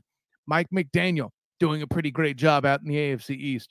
You got Robert Saleh doing a pretty great job with the Jets. And oh, by the way, happens to also be a former 49er coach. So with all the success that other former 49er coaches have had in the Shanahan tree and all that, how do you think that DeMeco Ryans is going to do with this group? Do you think this is one of those that has all those positive trends that looks like, optimism, albeit while the PTSD may not allow for that optimism? What do you think DeMeco Ryans is going to do with Houston this year? Look, I think they made the best possible hire this coaching cycle that they could have made, right? Everybody who's ever played with DeMeco Ryans, everybody who's ever coached DeMeco Ryans knew at some point this was going to manifest as his destiny. He was going to be a coach. They've been calling him coach since college, and he obviously wasn't the coach. But everybody who's ever played with him, you saw all the former Texans, JJ, Cushing, Andre, they were all coming to Houston. They're all super excited. DeMeco was going to be the head coach. Everybody who's ever played with this guy was so excited he was going to be the head coach. The players on the team were texting each other how excited they were that DeMeco was going to be the head coach. So I know, again, the PTSD, it's hard, but everything looks like the Texans got this one right. And I know that's a lot to comprehend. That is a lot to digest. Texans, coach, and right, all in the same sentence with no negatives implied in there, that all of these things are correct. They got the right coach. They got the best coach they could get. And it's a really cool story that here's the guy who came into the league, second-round draft pick by the Texans, and now starts his coaching career with the Texans. You know, when he got drafted by the Texans, you know, they were a team on the rise. Mm-hmm. Now they're a team that is on the rise from a much lower start, and his fingerprints are going to be all over it. So I think that they've certainly got the right coach. And look, that hasn't happened for a while. So I'm glad to see it's D'Amico. I'm glad that it's the Texans. And if you're a Texans fan, again, I got the PTSD. I know it's hard to, you know, when you've been in an abusive relationship, that the other party has finally changed their ways and is no longer going to abuse you, and they're going to try to treat you right and do what's right for you. And this is what Texans fans kind of deal with. But the Texans got this one right, and fans should be excited. I mean, listen, I could speak for the PTSD myself covering the Jags in Duval. There's plenty of coaching-ish that's gone on with that situation. I know exactly where you're coming from, but I think even for me, and you and I talked about this back when it was still relevant. I mean, it's in the rear view that it got fixed now, but I thoroughly enjoy that whatever grievance was held between Ryans and the Texan organization, that got fixed up and he was brought in. And maybe there was a showing that how desperate Houston was to try to get things back on the right track. I don't care. The point is, I'm with you. I love the move. I mean, at some point, I have to ask the question as a dude that follows the 49ers, like, when does Shanahan's luck getting good coordinators run out? That's a whole other question for a whole nother show. So let me lead with this. Like, I feel like Stroud's look good, you know, throughout the preseason, you know, doing stuff that you like to see from a guy who's going to come in and try to be the next chapter of the franchise. But let me take it out on the defense here. And I've heard a number of Texan faithful that are boasting that this defensive secondary could find themselves currently head and shoulders above anything else that you might see in the AFC South. Would you agree with that statement? That would be a damning statement on the rest of the AFC South more than it would be a great statement on the Texans. But I think the Texans have the chance to be a very good secondary. And by very good, I mean somewhere between, say, 10 and 15. Mm-hmm. Right? I'm not expecting them to be a top 10 secondary. Now, they've got players that eventually, you know, with Sting, with Petrie, these are guys that eventually could be part of a top 10 secondary. But can we just get to middle of the pack first? I feel like if we can have realistic expectations of, let's get to 16. If we can get to 16, then let's get to 10. They've got some very good young players in that secondary. And look, and Des King was kind of a surprise cut yesterday. And but, you know, Steven Nelson is still a pretty good player, even though he hates Nick Casero's vests. Taft Thomas has got a lot of speed. You know, Kobe Francis is probably going to give more special teams help and some back stuff. But Sting and Petrie and Jimmy Ward, Eric Murray, these are good players. You know, Mm-hmm. they've got a pretty good base there in the secondary. And obviously a lot of the help there is going to be predicated on Will Anderson and Jerry Hughes and those guys up front, Sheldon Rankins. Can these guys get more pressure on the quarterback so that he's not sitting back there having tea and crumpets for 5 minutes before he has to throw the football? That was a big part of the problem last year, was the pressure was inconsistent. The pressure did not come very often. You know, Jerry Hughes led the team with 9 sacks. I think the next highest total was 5. So they didn't get a lot of pressure last year. They needed to see a little bounce back here from John Grenard. You know, they need to get more pressure. And obviously Will Anderson's going to be a big part of that going forward. Like, Will Anderson has been better than advertised. And that's tough to say on a rookie because there's so much hype around early draft rookies. Will Anderson has been better than advertised. That dude is the goods. And everybody who's watched him so far has seen that dude is the goods. He's going to make a mess for some other teams' offenses. And it's going to be nice to see the Texans defense having a guy that can, you know, be a wrecker in the backfield, and certainly a guy who's going to help put pressure on the quarterback and make them get rid of the ball faster, make them get off their mark, make them move their feet to make a throw. And that, of course, helps the secondary.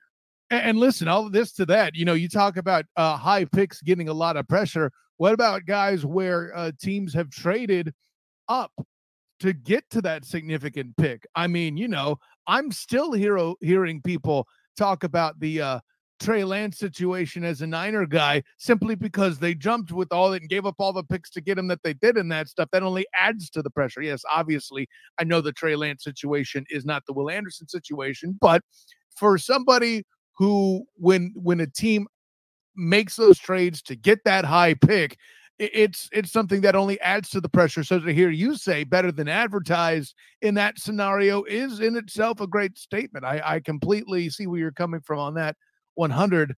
Part of the issue with that too is when you overdraft guys based on a skill level or an athleticism and not based on, actual success on the football field. Yes, Trey Lance is a very athletic guy. And yes, he's got a big arm and he can run around the field and hit the X button and spin around. But that's not the NFL game. In the NFL, you've got to be functional within the pocket.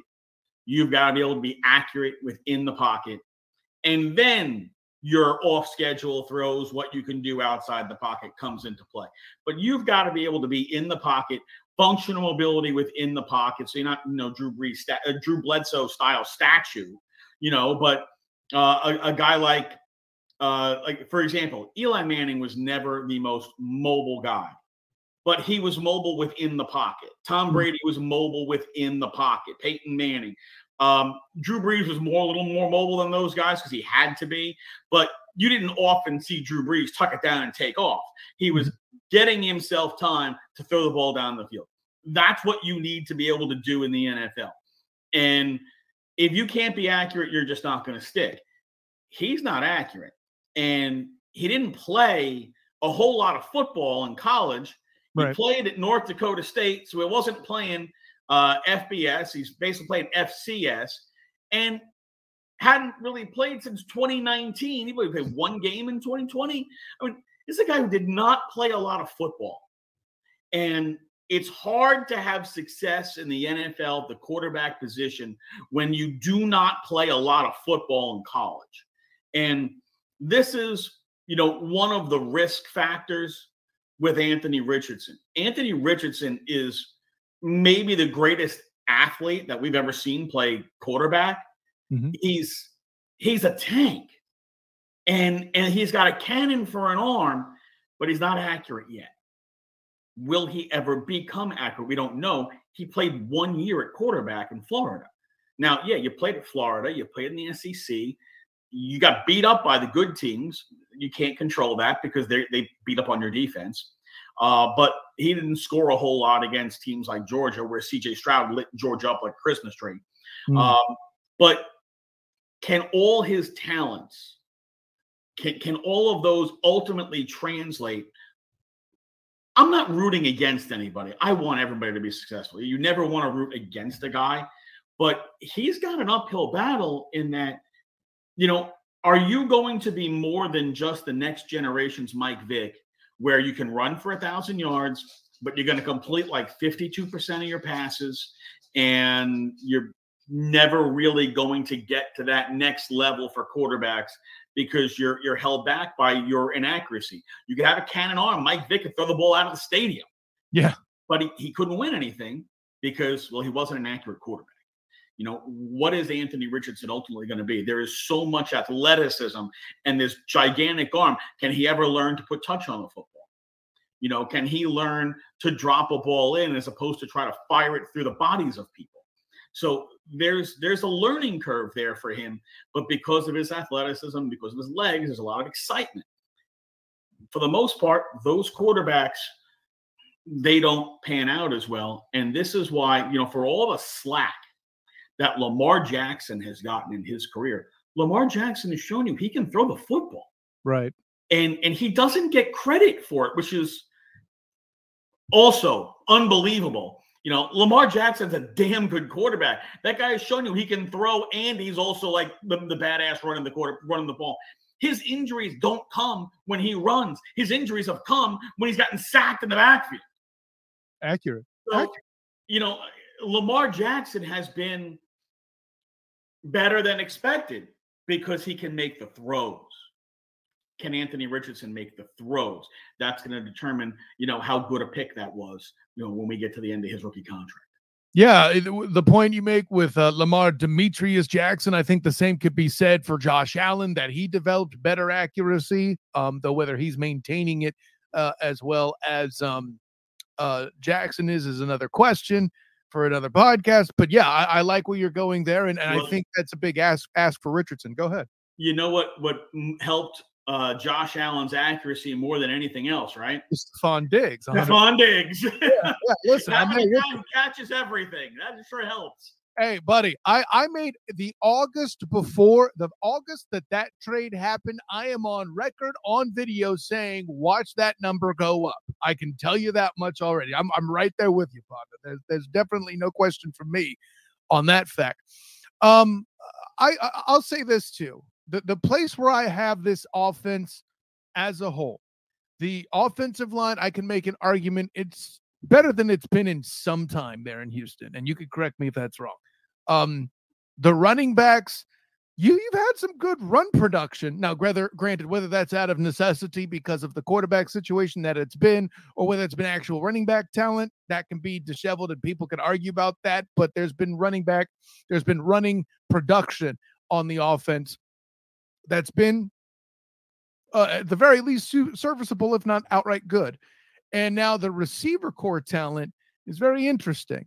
I think it's tantamount sort of to what the Jags had last year, in that you had a lot of guys who were really good. Maybe you don't have a clear number one, but you could distribute the football well. And if you have an offensive scheme that can pencil whip guys open, kind of like Peterson did with the Jags last year, and a learning Trevor Lawrence, you can still put yourself in position to win a lot of games. Do I think I won't give away my record count, but the statement I'll make is with CJ Stroud at quarterback, if he manages games well and opponents of certain caliber who would, air quotes, be expected to beat the Texans, if they come out slow and the game gets managed well, you're going to steal some games. Is that an accurate statement? I think that look, I don't expect them to win every, quote, winnable game, but I expect them to, say, win 65% of their winnable games. And that should get them somewhere like 6-7 wins. Now, it's funny you said game manage the game, because the term game manager is considered to be an insult to quarterbacks. Oh, and I hate that. But part of the truth of the matter is CJ Stroud is going to have to manage these games because he doesn't have a true number one receiver. Mm-hmm. What the Texans have is a lot of 2s and 3s. They got a pretty good receiving tight end, and they got a good receiving back in Devin Singletary. He's going to have to spread the ball around. And that is basically a form of management, is you've got to manage the distribution of footballs to who is open on a given play, because you don't have an Andre Johnson or a DeAndre Hopkins who, no matter what, if they're covered, they're open. If they're double covered, they're open. Like, it doesn't matter. You can't shut those guys down. So this is a really big year for Nico Collins, right? It's his third year. He's on his third OC, his third head coach, and essentially third quarterback, not counting, tight ends as quarterbacks, or like Jeff Driscoll, not counting Kyle Allen. If we just go Tyrod to Mills to CJ and leave all the other guys out of it. Third quarterback, third head coach, third OC. And he's got to show that he has that ability, because he's another guy who didn't play football in the COVID year, and as a result missed a whole season. A guy who was drafted in the third round that, if he played, he probably would have been a first round pick. We heard that about Davis Mills. Right. Another example of a guy didn't play a lot of football, not succeeding in the NFL. But wide receiver is a little bit different. So Nico Collins showed some flashes last year of a lot of ability. The ability to separate, the ability to high point, to make catches, go up a high point the ball, pull the ball down, make catches in traffic. But he couldn't see the field. So this is a big season for him, where if he is going to show that he's ever going to be a guy who is capable of being a number one receiver, he's on the clock right now. Now, the negatives are, look, you were a third round pick. So if you don't get it right this year, next year is do or die. Like you're either going to get it done or you're going to be out of here. And once you're, quote, out of here, you're going to be a guy making minimums bouncing around the league until you're out of the league. It ultimately is what that comes down to. So if he's going to show that he can be a legitimate starting receiver and hopefully a number one receiver, he's got to do it this year. And he's got a pretty good rapport with CJ Stroud. That's important, right? We've seen him make a couple of catches. Probably will tell you that he should have had that over-the-shoulder catch Sunday night that got knocked away. And I think, you as somebody who knows an awful lot about how to break up passes and hit people, when the DB is coming from the side like that and your arm is low, he's going to chop you on the elbow. And when he chops you on the elbow, you're going to drop the ball. You got to get your arm high so he hits you on the shoulder, the bicep. That way he's not chopping you down and that ball comes in. You can bring the ball in if he hits you up here. Once he hits you here, you're dropping it. Right. And I think that's a body adjustment that a guy like Nico Collins, a pretty big receiver, I think that's a body adjustment he will learn. And he will go back and look at that tape and go, all right, I know what I did wrong. I won't make that mistake again. And then, of course, he gets the touchdown on the next time that CJ came looking for him across the end zone. So I think this is a big year for Nico Collins if he can establish himself, as healthy, because that's number one, got to be on the field. But he does seem to have the best rapport with Stroud. He does look like if they had a number one, he would be the guy. But to be a true number one, there's still some growth there that needs to happen and the ability to stay on the field. If he can make that, Nico Collins becomes a hell of a draft pick. Yeah. And when you go back next year and say, okay, where can I go find my stud receiver? Now you're talking about pairing Collins with whomever you're drafting, plus Tank Dell, plus John Mechie, because look, Robert Woods is probably not going to be here next year if Nico Collins ascends. And Noah Brown probably won't be here if Tank Dell or Xavier Hutchinson, John Mechie can get back on the field. I don't know that Noah Brown is going to be better than any of those three guys. Mm-hmm. So, yes, the veterans are going to play more early, but as the year goes on, I expect the rookies and the young guys to steal that time from them. And that's really where we're going to find out the most about this team, because it's the young guys who have the explosiveness. It's the young guys who are going to be exciting. There's not really anything exciting about Robert Woods. He's a steady veteran receiver who will catch footballs and move sticks. But at this stage of his career, I don't know that there's a whole lot of yak involved in that. He's not a deep threat anymore. He's a possession receiver. And that's okay. You need guys like that. Right. So with a rookie quarterback, you need a guy like that. I don't know that Noah Brown is ever really going to be anything. He was pretty good for the Cowboys the first couple of games, and then he kind of faded out of existence. And the whole thing was, if he could really be a number two type receiver, well, he'd still be in Dallas instead of Brandon Cooks, because they were desperate for somebody to extend that role when they traded Amari Cooper and left CeeDee Lamb on an island. Right. Dalton Schultz is obviously going to be a big part of the offense. He is going to be asked to catch a lot of footballs. Devin Singletary is probably going to be asked to catch a lot of footballs. And Dameon Pierce has shown he is much better out of the backfield than anybody thought, because, well, Florida never threw him the ball out of the backfield. And last year he showed he could catch the ball, but his footwork was off. So far in camp this year, his footwork is a lot better. So he is not going to be, quote, a liability in the pass game. And he can certainly pick up blockers because he's huge and he flattens people. So for those things there, I think the Texans have a lot of pieces. It's just that instead of having one dominant guy, they're going to have to spread it around to take advantage of wherever the mismatch is on a given play. There you go. And that's where that management comes in. Side note with Pierce, you do mention him. I also too was going to say I like him in pass protection, and if his feet are indeed better, that only improves one's ability to protect the young CJ Stroud. I'm on board with you on that for sure. Well, hey man, listen, a lot of great stuff.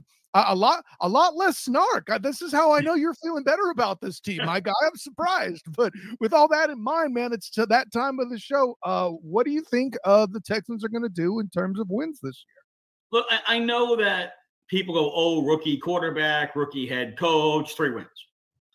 Last year, the team was 3 wins. Should have won week 1, didn't. Should have won week 2, didn't. Should have won week 3. They should have been 3-0. They were 1-2-1. Well, 0-2-1. They were 0-2-1, should have been 3-0. So that means my 3-win team should have been a 6-win team. They should have beaten the Cowboys. They could have beaten the Chiefs, who forgot to show up that day. They could have had 8 wins. They had 3. Is it unrealistic to think that this team could be a 6 or 7 win team? I don't think it is. I think they could very well win 6 or 7 games. The head coach is markedly better. The offensive system is markedly better. The defense is markedly better. People, I think, don't realize how, because the Texans didn't sign any of these big, giant, long-term deals and go and get like this megastar, that megastar. Sheldon Rankins is a huge ad in the middle of the defensive line. He's a huge ad. They went and got Denzel Perryman. All right, Christian Kirksey is no longer on the team because of Denzel Perryman, because he's just that much, he's that better a player. All right, they went and got Jimmy Ward. All right, they went and got some key players and plugged them into spaces to make this team better, along with all the young guys that are flowing through this team. So now you've got a few more veterans, accomplished veterans, Pro Bowl veterans, who are now on the team as well, adding to the more young players that you've continued to add. To me, the Colts are going backwards. The Tennessee Titans may have signed DeAndre Hopkins, but that doesn't make Ryan Tannehill stay on the field anymore. Exactly. And if they have to go to Malik Willis or Will Levis, DeAndre Hopkins can't catch footballs that never get thrown to him. Right. So I think the Titans are going back the other way. The Jags are still a good team. And I think Doug Peterson's a pretty good coach. So again, with the Jags, talk about the coaching shenanigans. I think they finally got it right too. I don't know if they got the GM right, but I think they got the coach right. And I think once upon a time the GM was right, but then he got into this little, measuring contest with Jim Harbaugh over who deserved the credit. Why you gotta bring that up, Pat? But I will say, I'll agree with you. It wouldn't be the first time with Trent Baalke that I had more confidence in the coach than I did the GM. But yeah, you're absolutely right.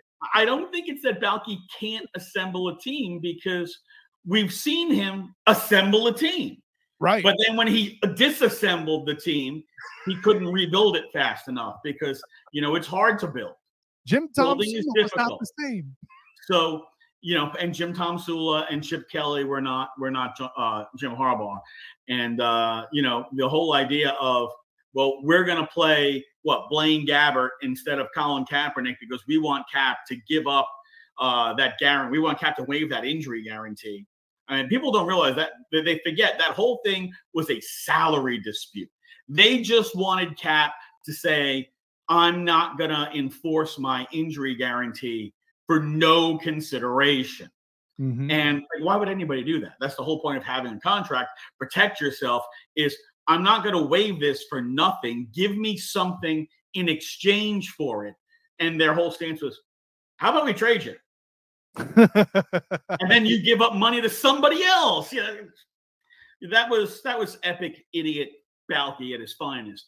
But look, he did build the team first. So can he put that behind him and go full scale rebuild here with the Jaguars? Because the Jags are on the ascend, and the Jags are the best team in the division. They've got some. Look, when you get the quarterback, you've got the quarterback, and Trevor Lawrence is the quarterback. I think Etienne's a terrific back. You have Calvin Ridley coming in this year. If their offensive line is decent, they're going to score a lot of points. Yeah, the offensive line's got to be decent though. Yeah, the young guys they brought in have looked good, but to your point, I mean, you got to see Walker Little produce, and then that's after Cam Robinson comes back. Yeah, They're my concern the most on the offense as well. I think you nailed that 100%. But hey, listen, so nobody calls you a homer, Patrick Creighton. Let me be clear. Well, that's because I'm from New York and I grew up a Giants fan. Hey, listen, I get it. I get it. I follow the Niners, but I cover the Jags. So when I say something about them, I'm a homer. I know you Homer. are. Exactly. But all the above to say, even though you're a big Houston homer, I too have 7 wins for the Texans. And earlier tonight, talking with the General Mike Patton, I picked 7 wins for the Titans as well. So that should tell you everything that I think about both the ascension of one franchise and the descending potential of another. So I'm right there with you with the 7 wins for the Texans there, man. Well, that's funny because I'm with you on 7 wins for the Texans, 7 wins for the Titans. Really? And I got 4 wins for the Colts. There you go. I'd see. But I mean, if you weren't in a different state, I would accuse you of stealing my notes. No, man, I'm right. I like all that too, as well. I appreciate what's going. I don't want to say my Jags pick yet. That'll be with my next guest coming up here, John Shipley, in the virtual green room queued up, so to speak. There. So, go ahead and tell the people where you can be found, Pat.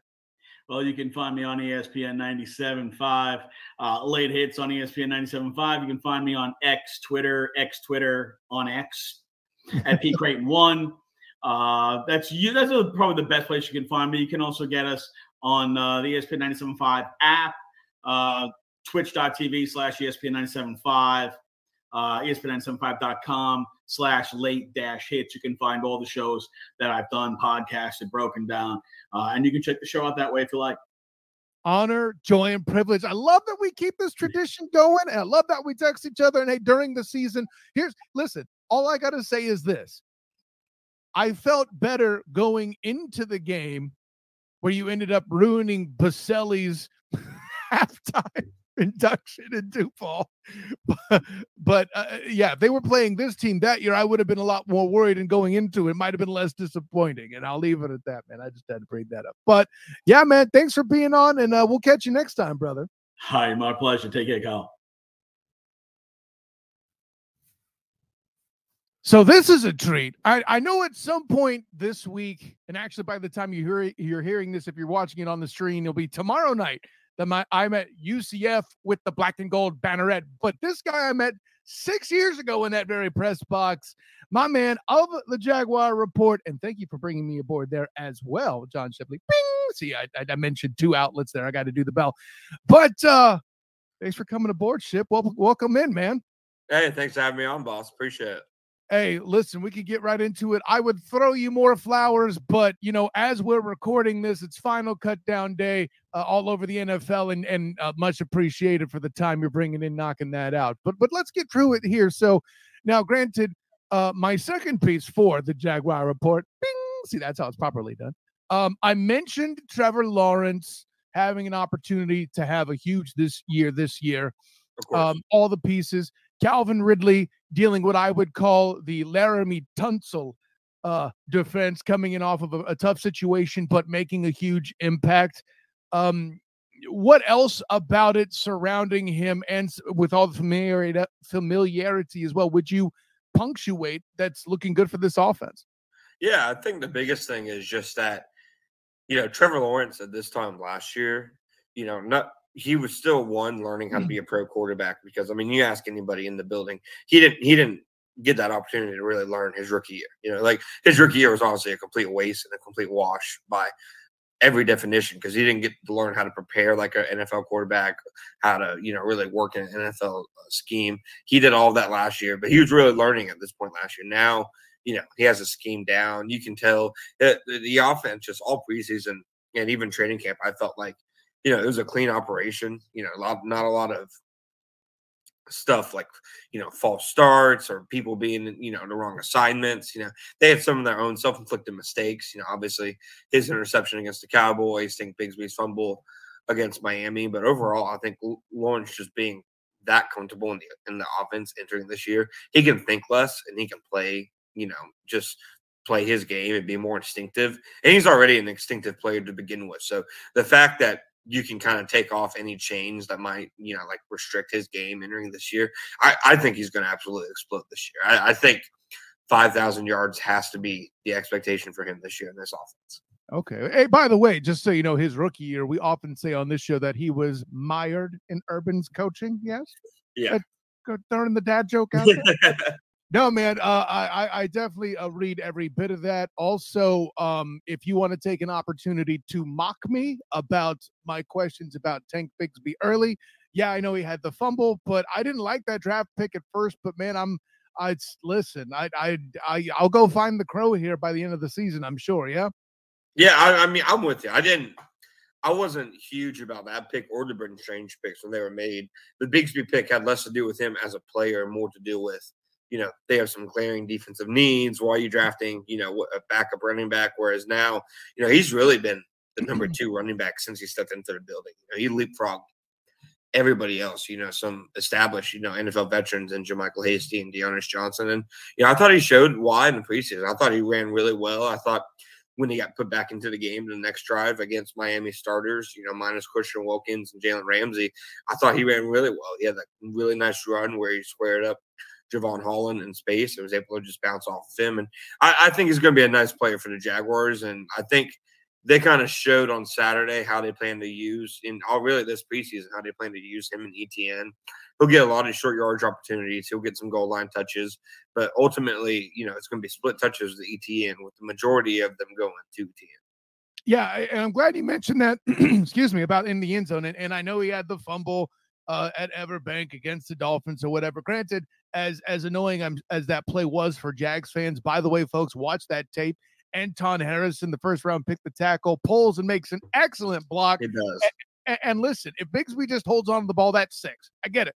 And I think that's a correctable mistake. I think Trevor said it best. He's like, he made that mistake and it didn't count it. Unfortunately, I made all my mistakes when they counted. He said, I thought that was funny. Anyways, but yeah, I like, and if I had realized at the time, and rightly so that they targeted it, if I had realized at the time that they were targeting cleaning up red zone action, they were on offense in the red zone, and I think Tank Bigsby certainly adds that element. Let me jump over to the defensive side, Chip. I like you like what they got going with the DBs. I feel like Greg Jr. looking good, but I think they have their set guys. They parted ways with Shaquille Griffin, fun as he was to talk to, all that stuff. I mean, I think that was a divorce that was better for both parties there. And I like what I'm seeing there. When anybody's talking Jaguars defense within the community, it's certainly the pass rush that's the issue, but a lot of solid play from some defensive tackle types. What do you make of what's going on there on defense? Yeah, I mean, I think you look at their starting 11 on defense, and there's a lot of athleticism, a lot of versatility, guys to be excited about. I think any of the issues that show up on defense, maybe come up in terms of depth, that like you mentioned, the pass rush. I'm confident in Josh Allen as a pass rusher. I think Trayvon Walker, he's more of a question mark, but he should at least give you something in terms of a pass rush. But it's behind them, where the question mark is. Last year they had DeJuan Smoot and Arden Key as their number 3 and number 4 guys. Right now they have Caleb on Chase on, who to this point has 3 sacks in his career. Didn't exactly have a standout training camp preseason, but Doug Peterson already, proclaimed yesterday, he is their number 3 guy. No ifs, ands, or buts about it. So that's where the question lies. They did re-sign Smoot, who's coming off an Achilles injury. He'll be on the PUP list to get in a year, so he'll miss at least the first 4 games. I think he'll be back around week 5, week 6, but how much you get from him after an injury is a big question mark. But they do have some things on defense to be excited about. I think Tyson Campbell should establish himself as a top 10 cornerback this year. He probably honestly already is, but this should be the year where it kind of leaves no question.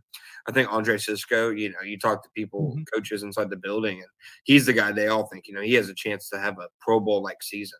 It is, a lot like how this is Trevor's second year in the system. I mean, this is Cisco's second year as a full-time starter, after his rookie year was more or less spent on special teams and on the bench. So this could be a big year for him. And their interior defensive line, when healthy, I think is the strength of the defense. Devon Hamilton whenever he's back from his indefinite absence for a medical, related back injury.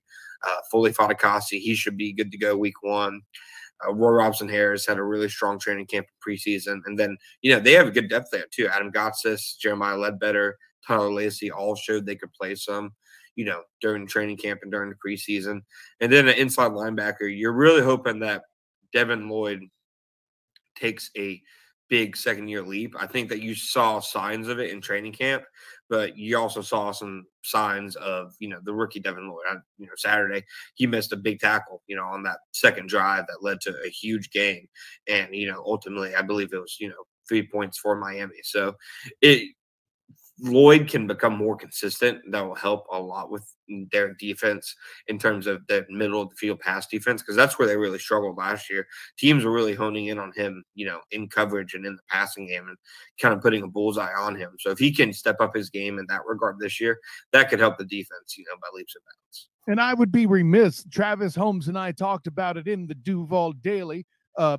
Yeah, I have to bing that. That's officially another brand. But Yasir Abdullah making a presence felt. I mean, with all the injuries you're talking about, Chason being questionable. I mean, for now, I know that, Coach Peterson's made his declaration and all that's fun and good, but at days in, does he claw his way in to make an impact on Sundays here this season?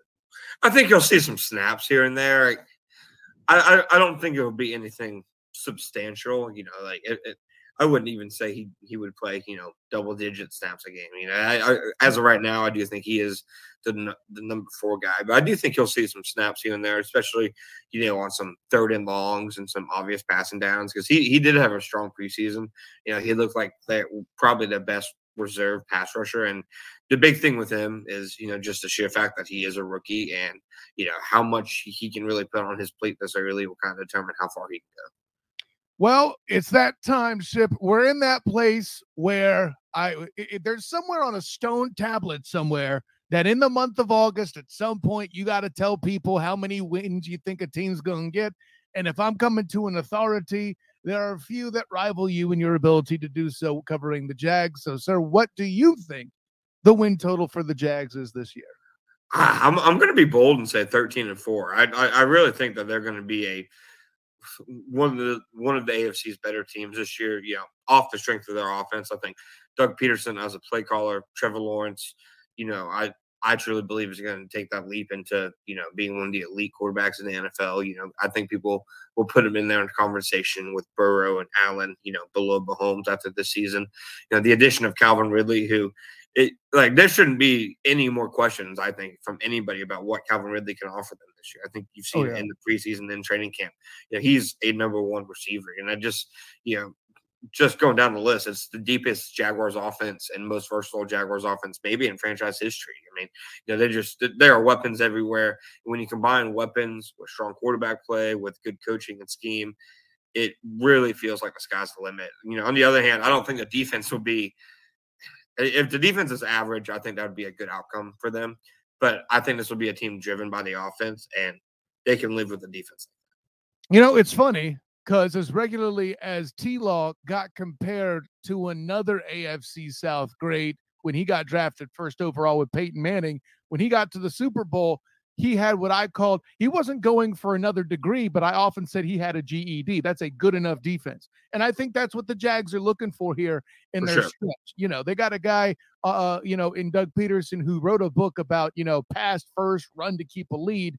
Well, if you're scoring at a high clip like that, you only need to keep the score relatively low. I mean, there's plenty of parables. That's the one that came to mind first. But this schedule, man, I'll tell you. So you got the AFC North on it, and you have the Niners on it. There's a number of tough games. And listen, I'm not a Jaguar fan per se, but I've been following them for a long time. Ship, at some point, the Jags going to jag and lose a couple that they shouldn't. And it's with that physics. I'm not quite as optimistic as 13, but I do have them winning the division at 10-7. So yeah, still double digits, still easily making the playoffs, still making the mark. And I'll tell me what you think of this. Last year it was always the Jags. It's kind of a whimsical, hey, we're down by 20, 21, whatever, taking that mantra from Jocko Willich. Good. Now it's more like I feel like it's kind of like got a Thanos vibe to it, instead of I am inevitable, it was always the Jags, that kind of thing. And I think it's that confidence they're trying to play with. Does that make sense? No, it absolutely does. And they're definitely a much more confident team, in my opinion, this time around than they were, entering the season last year, because, the expectation for them is to be that team that is, double-digit wins, winning the AFC South, playing meaningful games in January, which is, if the expectation here for the first time in a long time.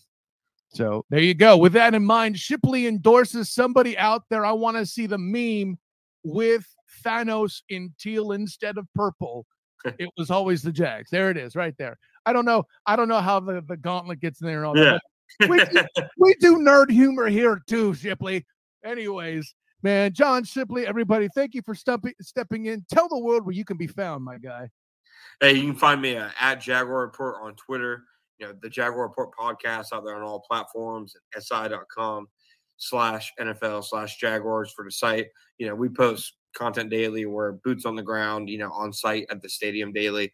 And, I firmly believe, with, Kyle and the rest of the team, we have, the best Jaguars, content, that you can find locally. Our team is pretty amazing. I'm not going to front on that. Yeah, we did a good job putting that together, Ship. And I'm not saying that just because I'm on it. I actually follow all of these people now, and they do good work. What can I say? Honor, joy, and privilege, Ship. Thanks for stepping in. Get back in the trenches, man. It's free agency. It's going to be a wild one. I appreciate you, my friend. Hey, an honor, joy, and privilege, brother. See you next time. And of course, great work there by John Shipley of the Jaguar Report. Of course, and I kind of have to say that because I write for him, but I think so anyway of what he brought to the table tonight. Of course, special thanks also to Patrick Creighton of 97.5, the Late Hits show in Houston there. Shouts to C. Lou of Sports After Dark. And of course, my man, the general himself, touring the AFC South, Mike Patton, for all stepping aboard, having a great time on the evening, and concluding the previews such as they are. So yeah, with that, of course, I am Kyle Nash, the student of the game. You can find me on Twitter at the SOTG. Find me on Instagram as the same, the SOTG. Find me on Facebook as the student of the game. Check out my writings with the Black and Gold Banneret covering UCF this week, in particular for their first game hosting Kent State. Bing! Also, this Sunday, I'll be in the building at the Citrus Bowl for LSU FSU. So look out for my reaction to that game on the 3-point conversion. And let's talk about, by the way, A7B in sports as well, where you can find this, or Topa Media, where the struggle is real to be awesome. You'll be hopefully checking out either of those on YouTube, or perhaps also on YouTube via the Huddle Up Inc. Offering there on YouTube. The Huddle Up podcast crew will be here next week for the official final prediction show before we kick off league action for the NFL that Thursday night. I like Dan Campbell. I don't know about that as a debut. But anyways, with all that in mind, friends, looking forward to all of that. By the way, Friday, 11 a.m. this week, our regular time moving forward with the Duval Dive, a Jaguars podcast. Me and Travis Holmes of Big Cat Country will talk about the relevant things coming from all things Jaguar for the week at hand, leading into the game that would be coming up. Of course, there is no game this weekend for the NFL, but we will walk through what we think the AFC South is going to be like on that one. Expect a lot from Travis. Also, the final 53-man roster and various little things like that anybody looking for all things Jaguar might appreciate. But enough from me. An honor, joy, and privilege. Anybody who came aboard, always a fun time talking sport with you guys. But until next time, everyone, class dismissed.